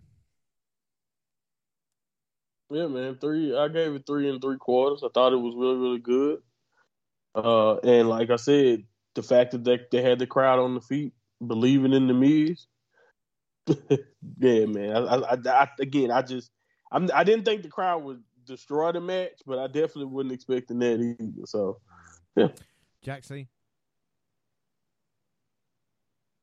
Yeah, I gave this a 4 3/4. I really did enjoy this match, and it was really kind of nice to kind of see sort of the Miz like sort of cheered for, but also like kind of everyone still kind of cheering for Gunther's win. So yeah. I'll give it 4 1/4. Predictions. That's our first points as we all went Gunther all on 1. Judgment Day seemed confident Randy wouldn't show. Dragon Lee versus Santos Escobar. At one point, Lee looked to have Escobar beaten with a set-up powerbomb, but the former face of the Legado del Fantasma kicked out. Moments later, he delivered a destroyer and added the Phantom fucking Driver for the win. It does make sense, but it still pisses me off. Monty, what were your thoughts on this match?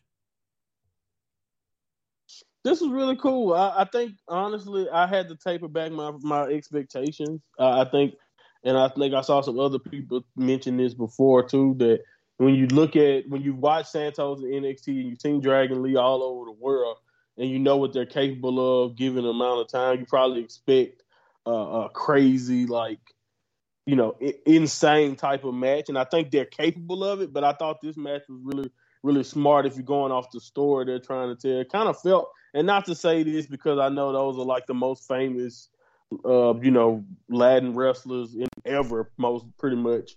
But like it felt to me kind of like that heel Eddie Guerrero, a new updated version of a heel Eddie Guerrero versus a Rey Mysterio of the past. You know, the ripping a off high the mask, flyer. you know, Right? When I Yeah, saw that, when I he was like, did man. that. Yeah, I agree. I was like, yeah, that's giving me some heel Eddie Guerrero vibes right there, because that was the difference. Like Eddie could do all the high flying cool stuff, but he had that mean streak that just made him completely different from Ray. And Ray, on the other hand, had all the moves, the kids, and all that. And I think this has a chance if they can continue this. And when it comes to Santos and Dragon Lee, they have a chance to do stuff way better than this for the next few years in the future of WWE. So I kind of looked at it that way, but it was definitely really, really cool. Like I'm a fan of both of these guys, so kind of getting this match, it was like a treat that I wasn't expecting because again, we was looking for Carlito to be in this spot at first. So again, I don't have any problem with it, but I also love him instead of being basic and just saying Mexican Destroyer. I love the South of the Border Destroyer. I like that. It's a little long in the name, but I do like the difference instead of just, mixing up the years if that's what he's going to continue to use it. But yeah, man, this is cool. This is really cool. Well, that's also crazy how long each spent in NXT. Like with Santos, he was there a long time. A long time, yeah. Dragon was like, what, a month? Like, Bron Breaker's looking on going, what the fuck, man? Like, what do I have to do? They watched him wrestle for one good angle in NXT, and they were like, "No, let's get this guy on the roster now." But like I said, I mean, it's an interesting matchup. And again, so I wanted in Gina. I bet you were heartbroken when you realised that, didn't you? Yes and no. What a bitch. What unbelievable. Jaxie, what were your thoughts on this matchup? There wasn't really much to say, really. I mean, you can start us off with a score if you want as well. For Santos's match, yeah? Yeah. I mean, again, I agree with a lot of the points that Monty has pointed out. I've seen a lot more of Santos on NXT than I did Dragon Lee. But from what I've seen, sort of so far and then in this match, I have no doubt that, in a few years' time, these two will be very much shining and highlights of both Raw and SmackDown. It was a good match showcasing them, but I think there was a lot of speculation as to why Carlos was kind of like written out of this.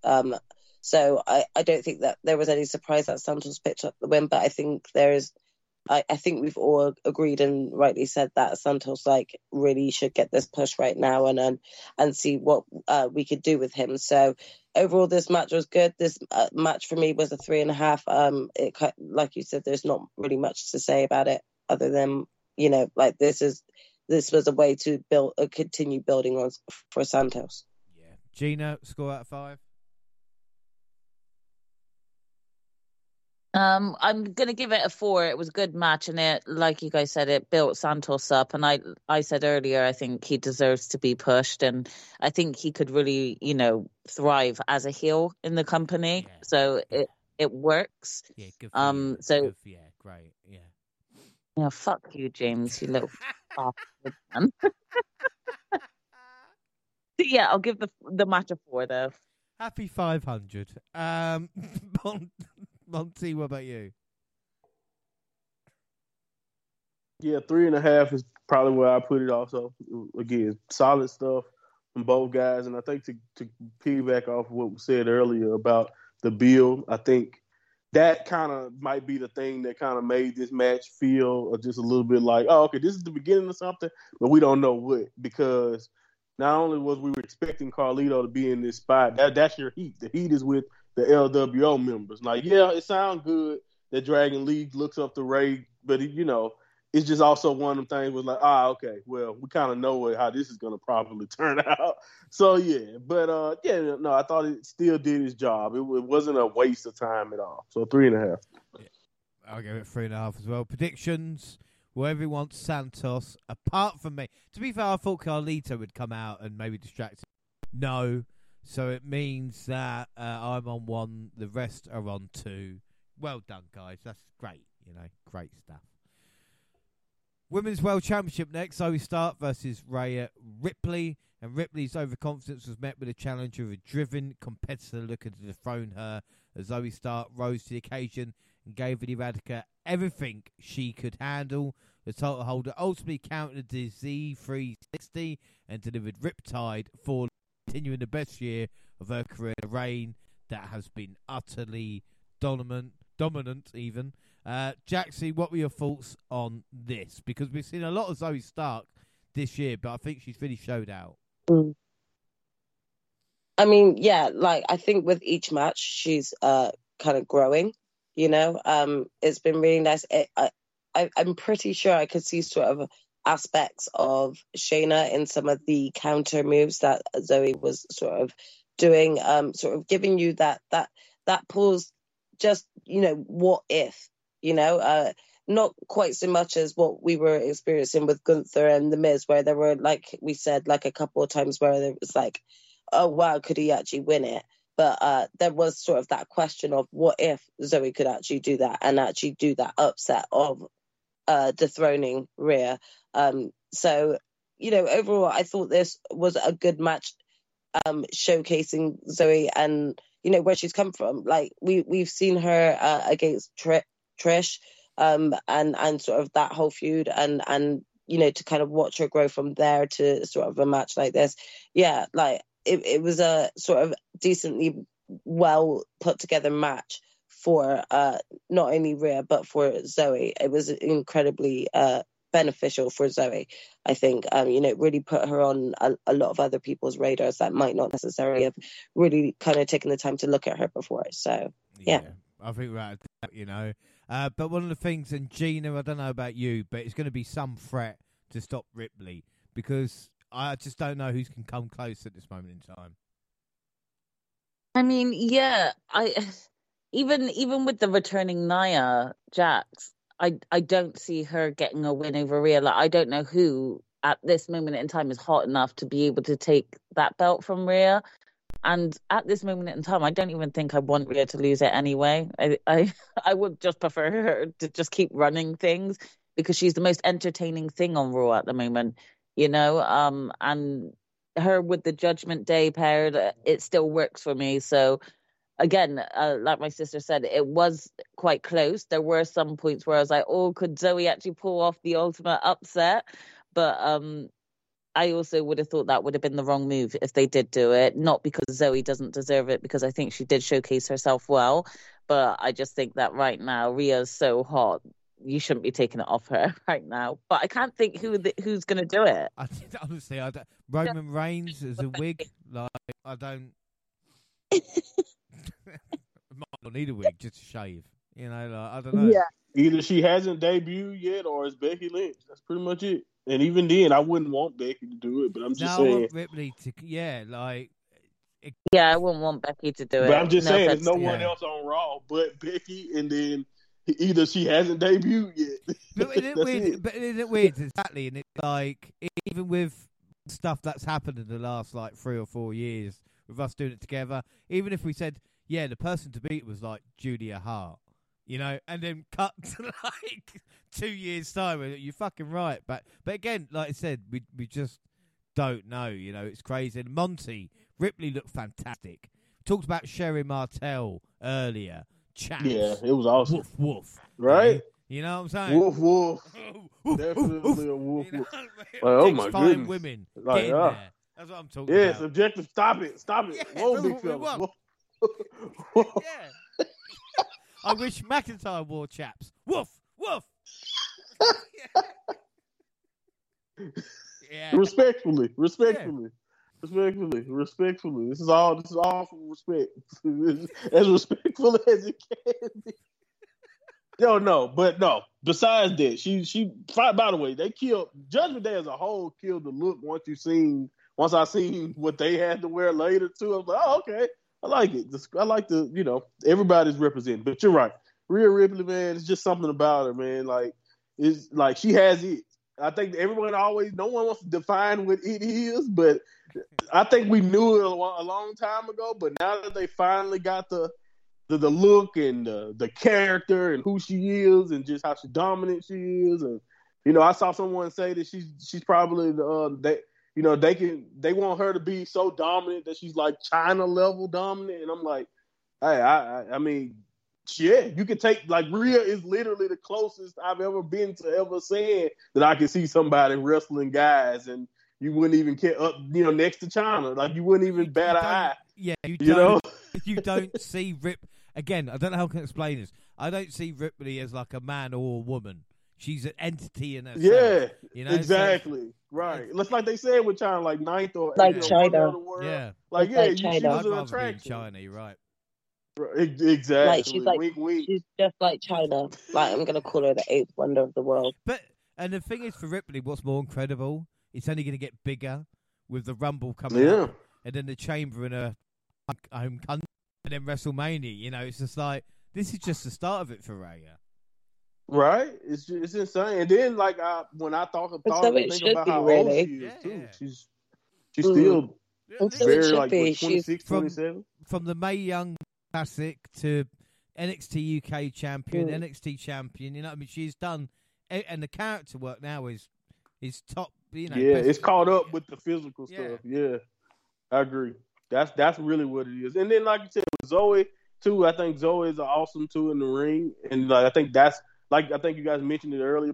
Other people who were outside of the NXT bubble and then get to see her all the time. I think me and you already kind of knew, James, that if everything go right, Zoe can go. What's up? Was I dreaming, or she did hold the tag titles with Rio, didn't she?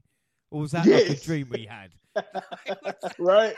It didn't last long at all, but she did win the tag titles. Yeah, yes, before unfortunate injury. But yeah, you know how that go, man. I think that's the thing about it. It depends on how you feel. I don't mind seeing Rhea here, but at the same time, I would like to see another babyface or someone else being groomed or feeling like they even could. That's the only problem I have with WWE's dominant reign booking. When it comes to Gunther, I can't tell you who that babyface is. They're warming up for that. I mean, you can always say maybe. Like, I saw somebody say Jey Uso, and I was like, really? I love Jay, but I don't know if I would even get him against Gunther. It's when they say, I don't know. I'm finishing my story. So whatever woman says that, we'll be like, right, okay, we got you. Like, oh, I forgot. Liv Morgan is the only other person. Like, Liv Morgan has an angle with Rhea. I just don't know if I want her to beat Rhea. No, you know what I'm no, saying? She has an angle. no. I just don't know if I want her to beat her. No. So it's like I mean, I don't have anything against Liv when I say this, but I kind of really don't want it to be we're Liv. desperate. That's the We're one. running I mean, out of matches. if I'm truly honest, I would kind of shake things up, and like if I had my way, I would be building Shayna up.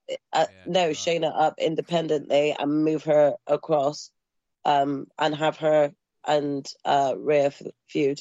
But like again, I would actually build that up slowly, so that we can actually remember that Shayna is this formidable.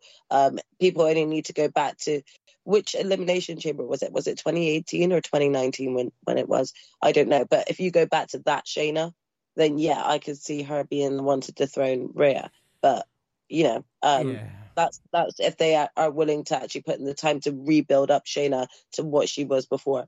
Yeah, you're either going to have to be dominant enough to beat her, or you're going to have to be a survivor. So it's going to have to be something like that. They've got the incentive to go with that with Shayna, considering she's come off of this win with Ronda, but right now she has been predominantly seen as sort of like a side character, even when it comes to sort of like when she was in the Fatal 4-Way for Raw and with Nia.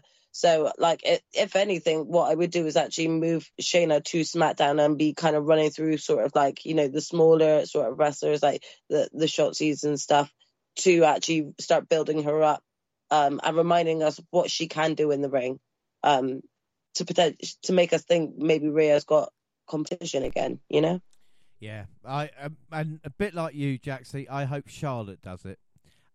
So scores out of 5. That's who it is. Fuck you, James. Matter of fact, you need to get number 16. Jaxie, give me a score out of 5. Give me a score. This was a good match. I'll give it a 3.5. Did what it needed to do. 3.5. Good. We've got Gina. Gina, fuck you. Give me a score. Yeah. I think that's the only thing I've come up with. Fuck you, James. No, I'm giving it a 3.5 as well. It did what it needed to do, but I also knew ultimately that Rhea wasn't going to lose it. Fuck you, Monty. What's your score out of 5? This is great. Charlotte Flair for champion. 3.75. Yeah. Charlotte Flair for champion. Charlotte for life. Woo! For life. Woo! For life. Woo!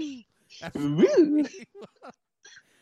Predictions for at Ripley. So I'm on 2, the rest are on 3. And the main event, men's War Games match. Seth Rollins, Cody Rhodes, Sami Zayn, and maybe Randy Orton versus Damian Priest, Finn Balor, Dominic Mysterio, JD McDonough, and my man, Drew McIntyre. Big time tension early as Priest and McIntyre stared each other down, neither really trusting the other despite being on the same. Like we said, Randy wasn't there. Uso and McIntyre teed off on each other midway through the match, which was a logical spot that had fans red hot. We got Rhodes and a cowbell. Just feels appropriate. The babyfaces beat down Dominic Mysterio to an enormous pop from the fans. The Judgment Day, Drew McIntyre were in dominant position late in War Games, laying out Cody, Jay, Sammy, and Seth. Enter Randy Orton. Well, before that, should say, with the Money in the Bank briefcase to try and cash in, but was disrupted by music. The Orton reaction blew the roof off the All-State Arena. An RKO on JD from the cage. Now, I'm sorry, but I think Gravity beat JD or Randy Orton in this one, because JD just flomped. But anyway, from there, the babyfaces fought their way back in the match, each delivering a signature offense for the American Nightmare, planted Damian Priest with a crossroad for the win. Victoria's babyfaces stood tall and the arena greeted them win with the pop. We've got the copyright logo appeared on screen, but then old Triple H, like he did with DIY, Living Colour's cult of personality played over the PA system, and CM Punk will back onto WWE television as a wrestler for the first time in nearly a decade. The Chicago fans lost their shit. He didn't target anyone or get physically involved, but it made for an extraordinary cliffhanger to close out the night show. So, just a little bit to unpack there. So first we'll do the match. So Gina, first up, the War Games matchup, and the storyline, of course, with Randy Orton coming out as well. I thought it was fantastic. Yeah, I really enjoyed it actually. Even from the moment it just started off with Seth just not even waiting and launching himself at Finn. I mean, I just thought that was so Seth, but I loved it.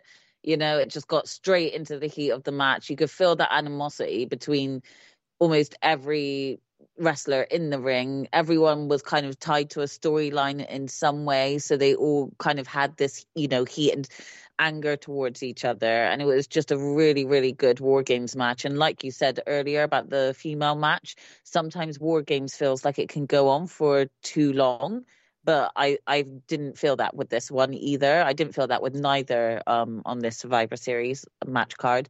So it was just really enjoyable to watch. And poor fucking JD, you know, he was there to take the worst of it. Like, there's always one. Like, and when I say there's always one, I don't even mean that in wrestling, you know, because this takes me back to when I was, you know, a teenager in school, and all the boys that we used to hang out with and have in our year. There was always one fallout boy, bless him. Do you remember him, sis? I'm not going to say his last name, but his name was Zane. And bless him, he was just the one that took the brink of every joke from all the boys. You know, he was the one who got the football in the face whenever the boys played football in the field. It was just like, even though he was considered one of the popular guys, he was kind of like, you know, the mascot. So that's kind of how I saw JD in this match, the mascot, you know? Well, like I said, it's a lot to unpack. Cody in his first War Games. Randy Orton, I don't think I've seen Randy Orton bigger when he came out. For him coming out, it's not like it was news that he was coming, because it was announced he was going to join. They did play with, is he going to turn up? Is he not? He was obviously going to turn up. He was always going to turn up for that paycheck. Again, it was the story of the match building to they said that pop made even bigger because of it, you know? Exactly. So yeah, I mean, I'll admit I still even got goosebumps when I saw him coming out. So it was just so nice to see, and you could see that even in Randy's face when he was coming out, that he was just living in that moment there and then of just hearing, you know, the house stadium just roar for him. So it was just great to see him come in the ring. And I liked the little teases they did with, is he gonna RKO Jay? Is he not? You know, and then there was that moment where it looked like he possibly was going to, but then Jay ended up saving him by kicking, I can't remember who it was, but someone in the face, because they were about to hit Randy from behind. So it was nice to see that. And they're like, okay, so we might not get that RKO to Jay just yet then, because he just saved his ass. So, it was a feel good moment, and I am glad that the faces got the win, not just because I predicted it, but also because of that pop that Randy had. If he would have come out and then they lost, I would have felt like such a deflation in, you know, my excitement. So I would have just kind of felt all for nothing. But I'm not going to talk about the very last part. I'll wait for the others to talk about the War Games match before we go to that last part. But again, I've got like thoughts and notes written down. You've just like ticked off 2 or 3 of them, so that's excellent. The only thing I would say is, Monty, we talked about this. Randy is clean shaven, so heels, you know, faces should look out when Orton is clean shaven. He's got history. Yeah, man. We talk about his history, but like you mentioned, man, I don't think I heard reports that he had put on some weight, but you know, I think when you see it, you know, I think that first time seeing and watching him walk, this is when you realize that modern day wrestlers, and this is not me being one of those guys, I don't really care about how big guys are as much as some fans do. But man, you realize just how huge Randy is, don't you? Like, not only his height, like he's always been taller than a lot of the guys, but now that he put on some extra muscle too, it's just like, wow. And it put in perspective just how big guys used to be. Because when I was growing up, Randy was not necessarily one of the bigger guys, right? Yeah, exactly. He's considered small, so it's crazy when you look at him now and how he's just towering over the other wrestlers. But it was fantastic to see him. You know, I love the drama, even though I'm just like you. I figured Randy was gonna, of course, he's gonna show up. I doubt they promote the show the way they did.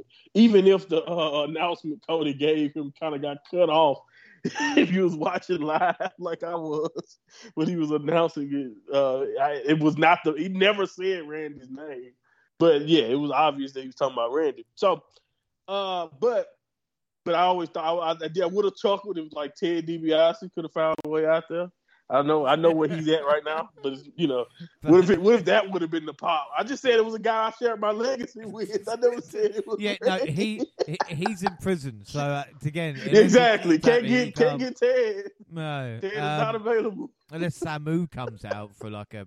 Oh my god, I forgot about him. But we talk about Orton getting the biggest reaction. Dom got the biggest heel reaction. Yes. Again, was very, very interesting.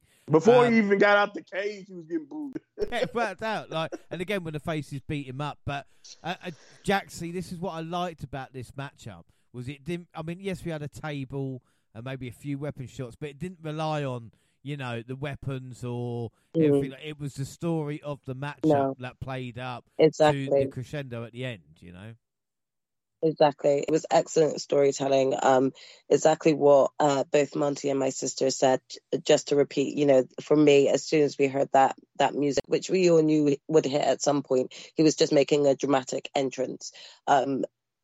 Instantly I was thinking, will he or won't he RKO Jay? And there were a few moments there where he did. It was excellent storytelling, and everyone involved just did so well at emphasizing, the stakes at play for both sides, So this was just great in itself. Like, both war games succeeded, in my opinion, on that night.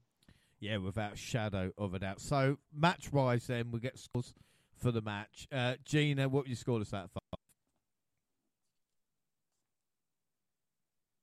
You know what? I gave the other War Games a 5, so I'm going to do the same with this one because it was just as fun to watch. So I'll just give them both 5s. Yeah, no, I completely agree with you. Monty?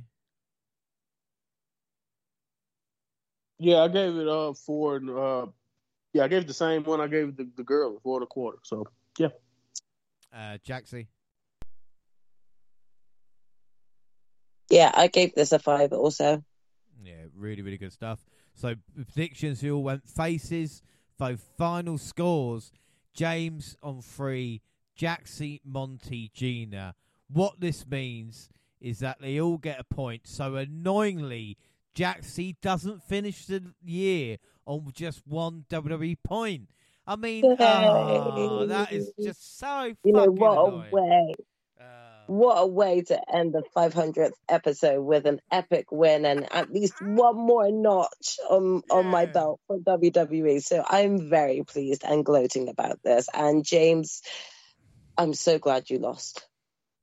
Well, fuck you. So, yes, I did lose.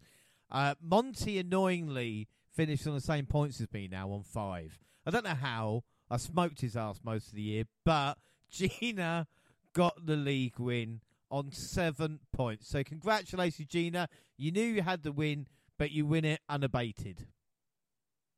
Yay! This is news to me. I will take it. Yeah, I'm glad you won. Yeah, I can't. No, he's not. Really can't. No, I am. To be fair, I'd much rather have Gina win than the other two, right? And I'm being 100% honest there. I 100% agree with that statement. I am so happy for you, sis. I really would. I'm very much happy. I would have been happy if Monty or Gina won this. I would have been extremely bitter if James won this. So, in my opinion, congrats, sis. I don't think this is about Gina winning. I think it's more. Yeah, this is Gina's time, by the way. It's like Gina's time, Jaxie, and we're just taking shots. Don't be that old haggard loser in the corner, all right? You started it. Who did? I didn't start this. Yeah, you actually did. And James, I recall you might want to go back over the past year of podcasts and where you've reminded me point blank and repeatedly how epically I'm failing within WWE. Well, you so failed, yes, all right? It's I over. definitely you am failed. very happy that you do not come out of the WWE prediction lead on top. Okay, no, just second. Just second. But again, it's not about us. Congratulations, Gina.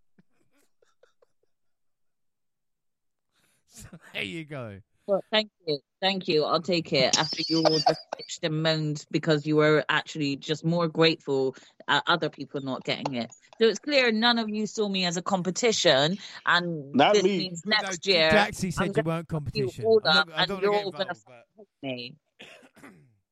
yeah, Jaxie said that at the I start of the year. James, Yeah. don't stir shit. Don't stir I'm shit, not. okay? That's what you said. And sis, I actually just said I'm genuinely happy for you, but I'm also happy at the fact that someone who's reminded me pointedly for the Jack's past really year pissed that off. I've Not gonna lost, lie. WWE did not also win. Gina, I'm happy for you, even though Jaxie's not. All right, so I'll just put Yeah, that there. sure. Okay, thank you. There we go. I'm the only one who genuinely showing some support. Good job, I G. generally just believe Monty is the one with the less bitterness in his voice, so I'll take that. Thanks, Monty. Yeah, it's only because he's in the lead on bonus. We'll wait till NXT, see what happens there. So, who knows? Wow, you are really emotional about I'm not. I'm fine. God damn. Do you know what? Is it because Drew lost or because you lost? No, and I got to admit, in the first time in 8 years since doing the predictions, it's the first time I've ever lost the Division League, you know? So it's the first time someone else... That's why he's being so emotional, guys. So, I apologize for it. Yeah, fuck you guys. Not used to this. So anyway, no, we'll move on. Let's talk about CM Punk. Gina, what did you think then? Because, I mean, a lot of people have got an opinion. We're going to find out everybody's opinion. Start with you, Gina. Well, so many people lost their shit at this, and to be honest, I don't know why. Do you know what? I feel a little bit torn because I don't know if he's just annoyed me too much, and I don't necessarily want to say like this. Everything that has happened is all his fault, you know, like I'm not saying that the whole issue with Jack Perry was all his fault. I'm not saying that even when he left the WWE it was all his fault. We were excited to see him come back to AEW, and it's not that I'm bitter he's gone back to WWE, but it's kind of like, mate, I think you need to take some time off or time away again, to be honest, because I feel a little bit irked seeing you again. It's just like, it seems like he seems like the WWE or the actual wrestling world's Karen. It seems wherever he goes he makes a problem, and I don't know why, but it more left a bitter taste in my mouth because I also had heard that WWE had made some cuts again, but mainly to like production staff, like behind the scenes production staff, that they made the cuts, and an announcer on NXT, she got cut as well. Yeah, Mackenzie Mitchell, she will be missed. Mackenzie Mitchell, yeah, rip girl, but she'll move on to bigger and better things, hopefully. Yeah, but again, me, Rampage. in a way, part of me felt a little bit sorry for them because I slightly thought, well, did they get rid of these people because they have to make way for the paycheck that they just got to keep cashing out to CM Punk now, you know?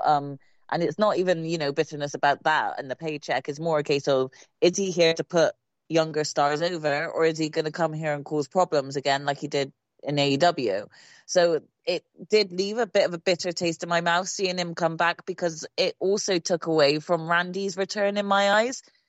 Like, if you were going to do it, you should have saved it where there wasn't somebody else coming back after a long break. If Randy was gone for like 1 or 2 months, then fine, fair enough. But he was gone for a long chunk of time. So for me, it took away from not only just Randy's return, it took away from the whole War Games match itself. And like, to be honest, I was completely thrown from CM Punk's return that I completely had forgotten about the whole War Games match that just took place minutes before. So yeah, that's how I feel. I feel a little bit torn from his from his return. I just hope he's going to be here and make some good, you know, good memories and good times for people rather than cause more dramas and Karen tantrums. Right. So CM Punk has torn you. We know this. Monty, what were your thoughts? Yeah, as someone who was very, very tired of just the name of CM Punk for a while, I was genuinely pleasantly surprised about this, and it was more so just because it was just cool to see it. It was just something I never really thought I would see, especially after the way he exited WWE. I just thought it'd be too much pride But again, I also in the back of my mind, even when we were talking about it before the show, I was like, you know, every like when Brett came back or when Warrior, like you can just go down the list of all the people when it comes to WWE who left and who absolutely hated that place, and they all ended up returning. So I always kind of had that in the back of my mind. So it was kind of cool to see. It was cool to see him in that environment. But I do understand what you guys are saying. But honestly, I had kind of been done with that once Tony got rid of him. I was just like, when it comes to AEW, that was the way the AEW story was told. And then, of course, no one is I thought once I found out all the details, then it's just like, oh, okay. Then it's so many people we can blame if we really wanted to get into it. Of course, Punk has to take responsibility for everything he took part in and what he did. But it's just not as simple as this guy was the problem and he couldn't do this, and that's it. And I feel like if it was that simple, maybe Triple H doesn't do this or anything. And I still heard that it was a lot of apprehensiveness about it when it comes to getting this done. But honestly, I still think it was a nice surprise. I think they could have ended the show fine. And yeah, the Chicago fans would have been mad, but I think the show would have still went on other than the chants, and it would have been fine. We didn't need the surprise. But seeing CM Punk there and actually experiencing it and seeing the crossover attention it got, not to say it didn't get major attention when he came back to wrestling in general, because it did, but I seen this everywhere. This was on once BBC. He returned to WWE. This was on BBC Right. News in the UK. Like headline news, man. About a wrestler Again, my returning. grandfather hates this stuff, and he's calling me, telling me, "Oh, you know your guy Punk back. That Punk back." He just loved saying that, letting me know that Punk back, and I'm just like, "Yeah, no, I seen it." So it just shows you like the avenues. Like I didn't really realize that it's people, and I'm not trying to say this to shit on AEW, but it was literal people who didn't know where the hell he had been talking about wrestling. Just like, oh, he's back in WWE. So anyway, again, I thought it was an awesome moment. I'll never forget the moment, but I'm still waiting to see what they can do. And then I started thinking about the roster, and I thought if everybody plays ball, if Punk does the right thing, if everybody worked together, because in this situation, I think we all know it's zero tolerance. Punk, you can't do nothing. You can't do anything. I feel like everybody knows that it's over. If Punk gets in any type of scuffle, he can get in a loud argument backstage, and he's probably going to be released on the spot. Yeah. Right. He's probably going to get fired on the spot. So, exactly. So, if everybody work and play ball the right way, and egos stay out of the picture, like we talked about earlier, they can do a lot of stuff. This immediately freshens up, in my opinion, Roman Reigns' contenders thing, because he has history with Paul before you even have to get to the history with Roman or the history with Seth, or the things that you can go into with the possibilities down the line. And Punk has always been good at being face or heel, so I can see him. Whether that means he's going to be challenging Cody at some point, or whether that means he could be challenging Roman. You can see it on both sides. So it's just like, you know what? I'm if everybody plays nice and everything goes the way it's supposed to go, this could be special. So I can't wait to see how it happens, how it turns out. But, anything can happen. I also saw a lot of people saying this, James. This will be over.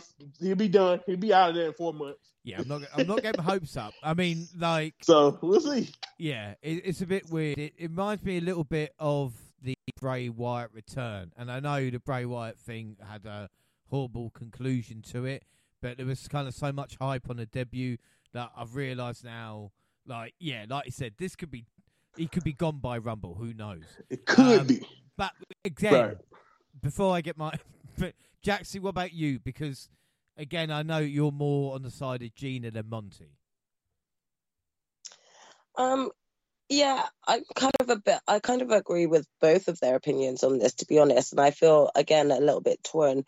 I feel like there was like a little bit of me that was gutted with the overall performance we got of Punk in AEW, and feel like, we failed to get some potentially great matches between, some great wrestlers on the AEW roster against Punk. So I felt kind of gutted and cheated that we might not necessarily get to see more from Punk, and really kind of felt another form of gutted, thinking, is this how things end in terms of his sort of TV reign? Will he not sort of end things on a better note? So in a way, I'm kind of glad to see him on mainstream TV again, with potentially seeing some things tied up within WWE. But at the same time, I felt like this took away from not only Randy coming back, but also just sort of the ending of War Games. This had absolutely nothing to do with him. So I could see why they did it, but at the same time, they didn't really need to do it then. So. But again, from my opinion, and again, I know I'm such a WWE fucking mark, but to have that happen, especially with the stretch for Survivor Series to the Rumble being a couple of months, this kind of made me want to watch Raw the next day. This kind of thing. I never thought CM Punk would be back in the WWE ring. Literally, the relationship with Triple. This is 9 years to the week of CM Punk's podcast with Colt Cabana. And if I listened to it this week, and the way Punk talks about Triple H is it would never, ever happen. And Triple H says later on, it's like lightning in a bottle to happen. So to have that, right, especially in Chicago, they are taking a chance, like Monty, you mentioned. Triple H is taking a chance, but to have a Punk come in who is motivated after this AEW run to be do you know what? Let's see what happens. I mean, again, it could end in injury, it could end in whatever. But him, this is someone said the other day, and I forgot about it. We could get Punk versus Stone Cold Steve Austin now at WrestleMania. We could get that matchup. I completely forgot everything and just thought, this is a Punk who was in WWE 10 years ago and now has come back. Forget everything else and let's just see how we get. And I know it might take away from Orton a little bit, but we're going to talk about Raw and SmackDown afterwards. And I think that's set out now where we're going to Rumble, if you know what I mean. And again, whether they do Punk and Rollins before Mania or leave it there, there's so many options. I'm motivated seeing Punk. And I think he is now back to go, you guys, because why else would you do it? This is crazy. And even if it only lasts a month, at least we've got this return. I couldn't believe it. The years of watching wrestling, especially on the podcast, it was the most shocking thing that I have ever seen. Well, no, tell a lie. No, we weren't doing a pod when Undertaker lost his streak. So that would have been, but this is right up there. Right. So I don't know, man. It's just mixed emotions, it is mixed emotions to think. And again, how WWE presents someone. Punk coming back looks like a 10 times bigger star than he ever did in AEW. And is that because of WWE or production value or what? Yeah, what is it? Yeah.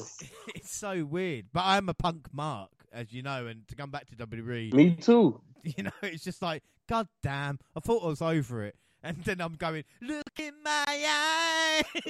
1, 2, 3. No, when that scratch happened, when the static, I was like, oh no, this is insane. They did it. I literally said that son of a bitch did it. The gif of Leonardo DiCaprio when he's just clapping. I'm just God damn. Right. Well done, Trips.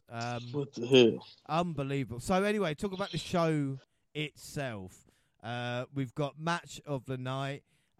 So we've got match, rating, and MVP. So we do it all in. So Monty, start us off. What's your match of the night, your MVP, and your score out of 10? Yeah, my favorite match of the night was the girls' War Games. Again, I thought that was a little bit better than the male one. Of course, barring if you take out the surprise element of it, if you just look at what the matches were, I thought the girls had a little bit more, to it. Even if they had the set pieces, while the guys kind of worked more on storytelling. So it just kind of what you wanted. Did you like some of the stuff you saw? I thought there was some moments in the girls' match that was pretty classic. While the story of the men's match is classic in its own way. So yeah, I went with the girls' match. I thought they really, really killed it. They set a beautiful tone. Who would be your MVP of the night? Man, it's tough. It's tough after that to be like, who do you feel like gained the most, or who do you feel like showed out the most? Again, they I've heard it. I don't even know what the injury is at this point, but like when you return from an injury that they said was possibly career ending and all of that type of stuff, you get that pop. Even if the thing happened after, was even bigger. I honestly don't think it changes anything. I'm gonna give this MVP to Randy Orton. I really was just happy to see him. It was just good to see him back and doing his thing. He's a guy who was constant for such a long time. So when he was gone, you don't really kind of like we do with Cena now. It's just hard to imagine these guys not being around. So when you try not to take them for granted anymore. And I feel like that's where I am at this stage with Randy. I'm like, let's enjoy whatever he has going on for the next few years, if it's that long. Yeah, without a doubt. What would you rate in that Survivor Series be, Monty? Last WWE show of the year. I think it was a really, really good show. I think overall I'll give it 7 3/4 based on just like my overall enjoyment. Because most of the show I would say I had an idea it would turn out the way it did. So I'm not gonna say it took away from it. It still ended up being a very, very fun show, and it did everything the way it was supposed to be done. But I would not say this was the best show of the year. They had some really good ones, earlier this year. But I really do think this is one of the strongest and stronger than their last one right before this one. So, yeah, I thought this was cool. Yeah. Gina, what about you? So your match of the night, would it be the women's War Games?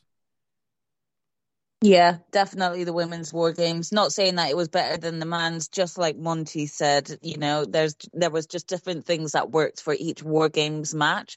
But some of the stuff that went down in the women's match had me more, sort of saying holy shit. And I just enjoyed it a lot more, I think. So yeah, ladies match. Again, it's going to be hard. I'm going to cop out with my MVP. I'm going to give it to Randy for his return and him getting the win. It was nice to see him. And to be honest, when I first heard him come back, I was expecting him to do a return soon, but I didn't realize I had missed him or was as excited to see him as I was when he came out. So yeah, I'll give it to Randy. And what would your score out of 10 be? Overall, the show was quite good. It wasn't that long. I enjoyed the matches that were on the card. So I'll give it an 8.5. I think it was all right. Yeah. And Jaxie, what about you?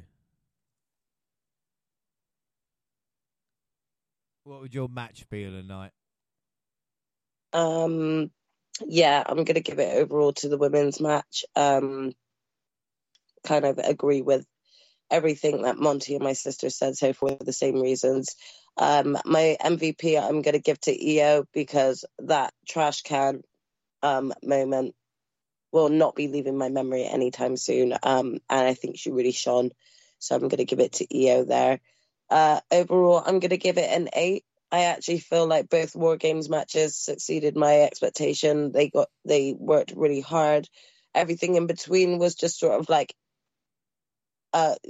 decent and good for what it was, so I think an overall 8 is a decent score to give it. Yeah. No, for me, match on the night is women.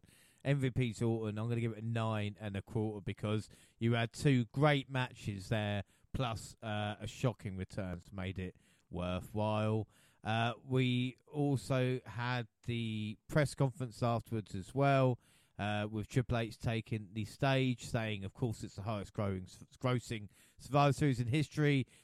Big return, which, of course, was our truth. But in all honesty, he said he was proud of Randy Orton coming back from surgery, and Punk's return was those lightning in a bottle moments. He said a lot of time has passed, and they're different people. He's a different person, Punk's a different person, and WWE is a different company. And not many people knew about Punk's return apart from Levesque and Nick Khan. And also interestingly, he mentioned how Jade Cargill's been off TV through no fault of her own, but she was limited. So maybe shot there at AEW. Wing, wing, nudge, nudge. Yeah, exactly. Yeah, I wonder whose fault that is. And then Cody Rhodes took the stage as well, saying that if Punk can help where WWE's going, welcome aboard. He thinks his version is hungry. which again then he gets emotional about Randy Orton as well. Press conference is always worth checking out. There's no doubt about that. And then finally, Raw. And again, I hadn't wanted to watch Raw as much in years. It was crazy. Randy Orton started the show. His pose got a huge pop. He said he had unfinished business with the Bloodline. Judgment Day interrupted, leading to a match with Orton versus Dom, which Orton did win indeed. And also, we see Cody Rhodes declaring himself for the Royal Rumble, with Nakamura being providing a distraction and blowing mist in his face. So Cody Rhodes was the one Nakamura had been threatening in the video. We see Ivor and Bronson Reed meet for a fight, with big meaty men slapping meat, ending in a double count out. Seth Rollins said they started to chant CM Punk. He called Punk a hypocrite and said he didn't want to spend a single second talking about him. Well, not till Mania anyway. Drew McIntyre marched to the ring.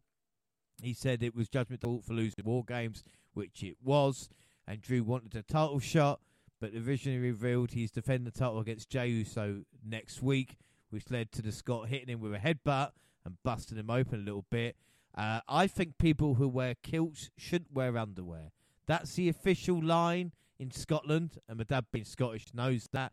So next time, Drew, no underwear. CM Punk promo. The first thing Punk said was that it looks like hell froze over. He did say, though, that he was back home. I mean, Jaxie, Punk has said a lot of things in his time.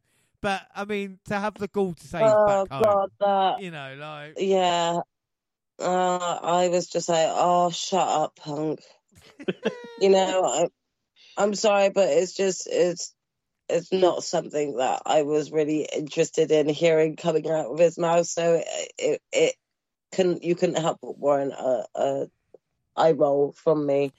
You know, I was kind of like, all right, hurry up, get over and done with whatever you want to say then, you know? He should have said, I've not been in a professional wrestling ring since leaving WWE in 2014. Right, that would have been a nice. Yeah, but I don't think he can.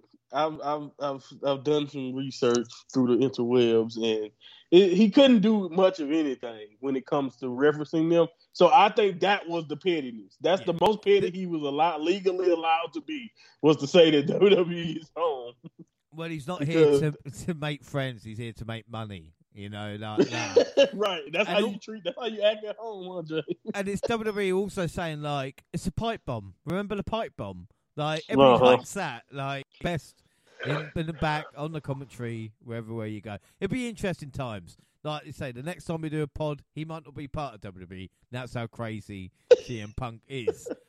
For SmackDown, Bayley didn't come out with damage control. She did later try and help Kari in a match versus Belair, but it didn't work. Bobby Lashley beat a bruteless Butch. Logan Paul announced the US title tourney. Who does he think he is? Tony Khan? Kevin Owens is a favourite right now. Randy Orton was faced whether to sign a contract with a blue brand or head to the flagship show Raw. After getting his hands on Solo and Jimmy Uso with an assist by LA Knight, he chose SmackDown. He needed to drop General Manager Nick Aldis for the RKO and said to Roman Reigns, Daddy's back. Gina, can Randy Orton beat Roman Reigns for the title? I mean, that's where it looks like it's set for now. Oh, like, I want to say yeah, but I don't believe it. Sorry, no. I think it's gonna be Cody or Jay in the end ultimately. So only because they kind of like would have been building to it from the COVID era with the storyline between Roman and Jay. So it would be so nice if Jay was the one to do it. And I can also see Roman being happy to drop it to a family member as well. But I also think that there's that underlining beef between Cody and Roman still. So I think it'll be a really good feud. And Randy is going to like give us some great stories and feuds with Roman over the next few weeks for this. And I think that he'll build like a lot of, backing behind him. So a lot of people will actually believe Randy can do it. But ultimately, I think Roman will still get the win and it'll be Cody or Jay to do it. Yeah, you're right. McIntyre is the right choice. So then finally, I don't know. Everybody's saying McIntyre. stop it. Finally, Len, the last thing we're going to talk about, Sunny. She has been a news story more often than not on this podcast, believe it or not. I'm sure all of you can remember a Sunny story. But unfortunately, her sentencing was November 27th. And prosecutors sought the maximum of 26 years in prison, arguing 6 repeated offences made her a danger to society. And you might know what she'd done, but whilst drink driving, she accidentally, on purpose, killed someone. The defence team called 2 psychologists who examined her during her incarnation, with each discussing Sitch's history of mental health issues and abusive relationship. They believe her background of various diagnoses, which include alcohol dependency and bipolar disorders, made a lighter sentence appropriate. Sitch even offered a statement to the court in which she asked for another chance. The 50-year-old former pro wrestling valet covered much of the same ground as the defence, including how she never recovered from the death of her fiancé, fellow wrestler Chris Candido, in 2005. She apologised to the Leicester family who attended the hearing and said if she could bring him back, she probably would. She cited positive work was done in the past, working with Make-A-Wish, and she had worked to educate young people on the dangers of drinking and driving moving forward. The judge, after hearing that, sentenced her to 10 years for driving without a suspended licence to cause an injury or death, and 7 years for DUI manslaughter to be served consecutively. Afterwards, she will remain in probation for 8 years. Her sentence includes 50 hours of community service, a $10,000 fine, and a permanent revocation of her licence. So Sunny is going away for a long time. Monty, I mean, it's a tragic way, you know, but at this point, it looks like Sunny was only going to go one way. Can others learn, a bit like Jackie Gader, of this problem, you know? Yeah, that's what you hope. That's what you hope. You know, it's like a cautionary tale type of situation when it comes to that. And the crazy thing about it is in this court system, she got off lucky, man. When you think about her track record and all of that, like I know that many years in a prison or in a jail don't sound like luck, and I'm with you, but believe it or not, with her circumstances, it's other people would have gotten worse. So, but like I said, I'm with you. I hope that other wrestlers or other people in general, just, it don't have to be wrestlers, don't have to be people. I've had family have alcohol problems or dependency and stuff like that. So, you know, I understand how this can turn or how bad or how hard these issues are to face. So, you know, when you think about that and then you just think about the life that she lived and like the choices that she made, you know, I hope that not only she use the time in her particular situation to not only sober up and just make changes and be the positive role model about drinking and driving, but also, like you said, I hope it keeps other people that we know of, wrestlers, whoever it is, you know, and it shows you the dangers, because that's always the risk you take when you do stuff like that. And yeah, man, it's unfortunate though, because like that a career that it's funny. Sonny's story from my point of view as a child was pretty much complete as I was growing up. Like I remember her going in the Hall of Fame. It's just almost like ever since them calling her and finally putting her in the Hall of Fame, every other year after that, it seemed like she was, you know, doing better. Every other year after that, you hear worse. So. In some situations, jail is helpful because it keeps you, you know, sober or away from certain things and stuff like that. So, you know, maybe this would be one of them situations where she can actually rehabilitate. But, you know, no one wants to do it in jail. So, I don't know. I just wish her the best. And like you said, I wish everyone the best in the future when it comes to handling these issues. Because I'm sympathetic, but at the same time, you know, this is what she earned. Well, this is the thing. And if you look at someone like Shawn Michaels, I mean, no connection to Sonny, of course, wink, wink. But look at what he went through with the correct support system. You know, the people there, you can get through it, you know. So, like I said, it is important to talk about. But, man, we ended on that after starting with songs. Do you know what I mean? Like, we have literally hit everything. You love doing that, by the way.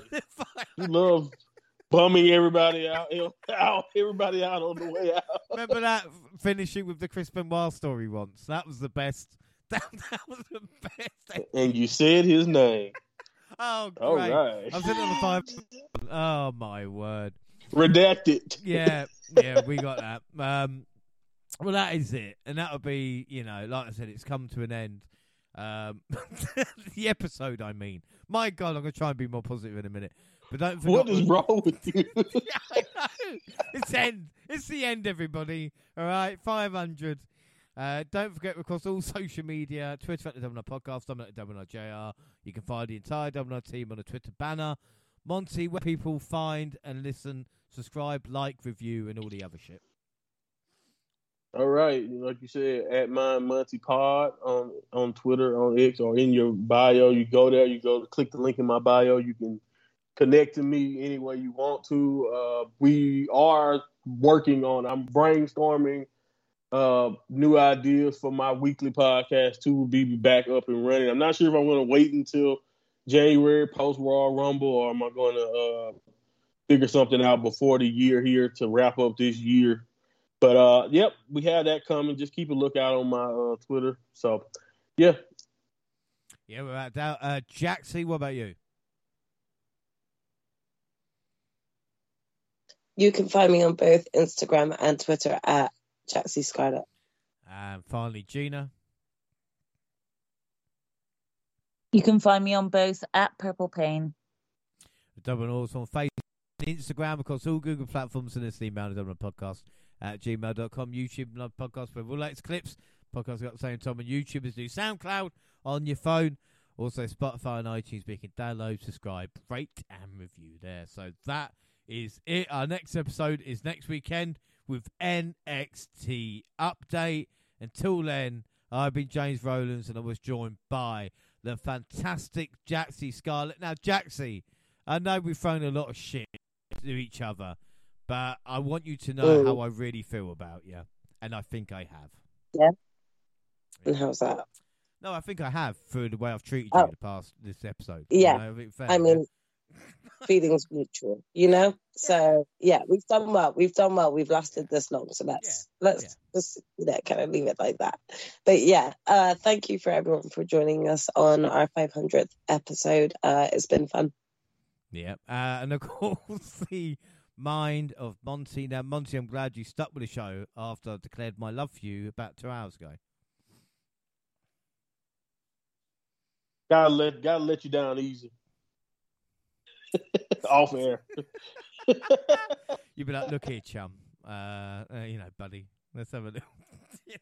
Buddy old pal. Oh, buddy old pal.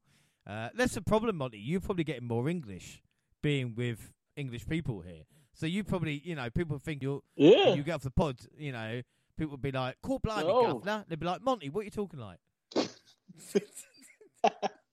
No, I scared my wife. I was like, I was gutted about something, and she was like, "What? What is that? What the hell is that?"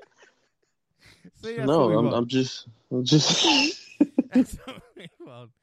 And of course, the English is rubbing off on me. Yeah, and of course, the genius of Gina, the winner of the WWE Prediction League 2023. Congratulations, Gina. Thank you very much. I like to see myself as an underdog, so I won it for all the other underdogs out there. I'll wear my crown with pride, and I've tipped it right back up, so it's no longer tilted to the side. And people ask, wow. People ask what's next. Well, sharing horizons that are new to us, watching the signs along the way, talking it over, the 4 of us working together day by day together, and when the evening comes we smile. So much of life ahead. We'll find a place where there's room to grow, and yes, we've only just begun. Thanks for listening, and bye.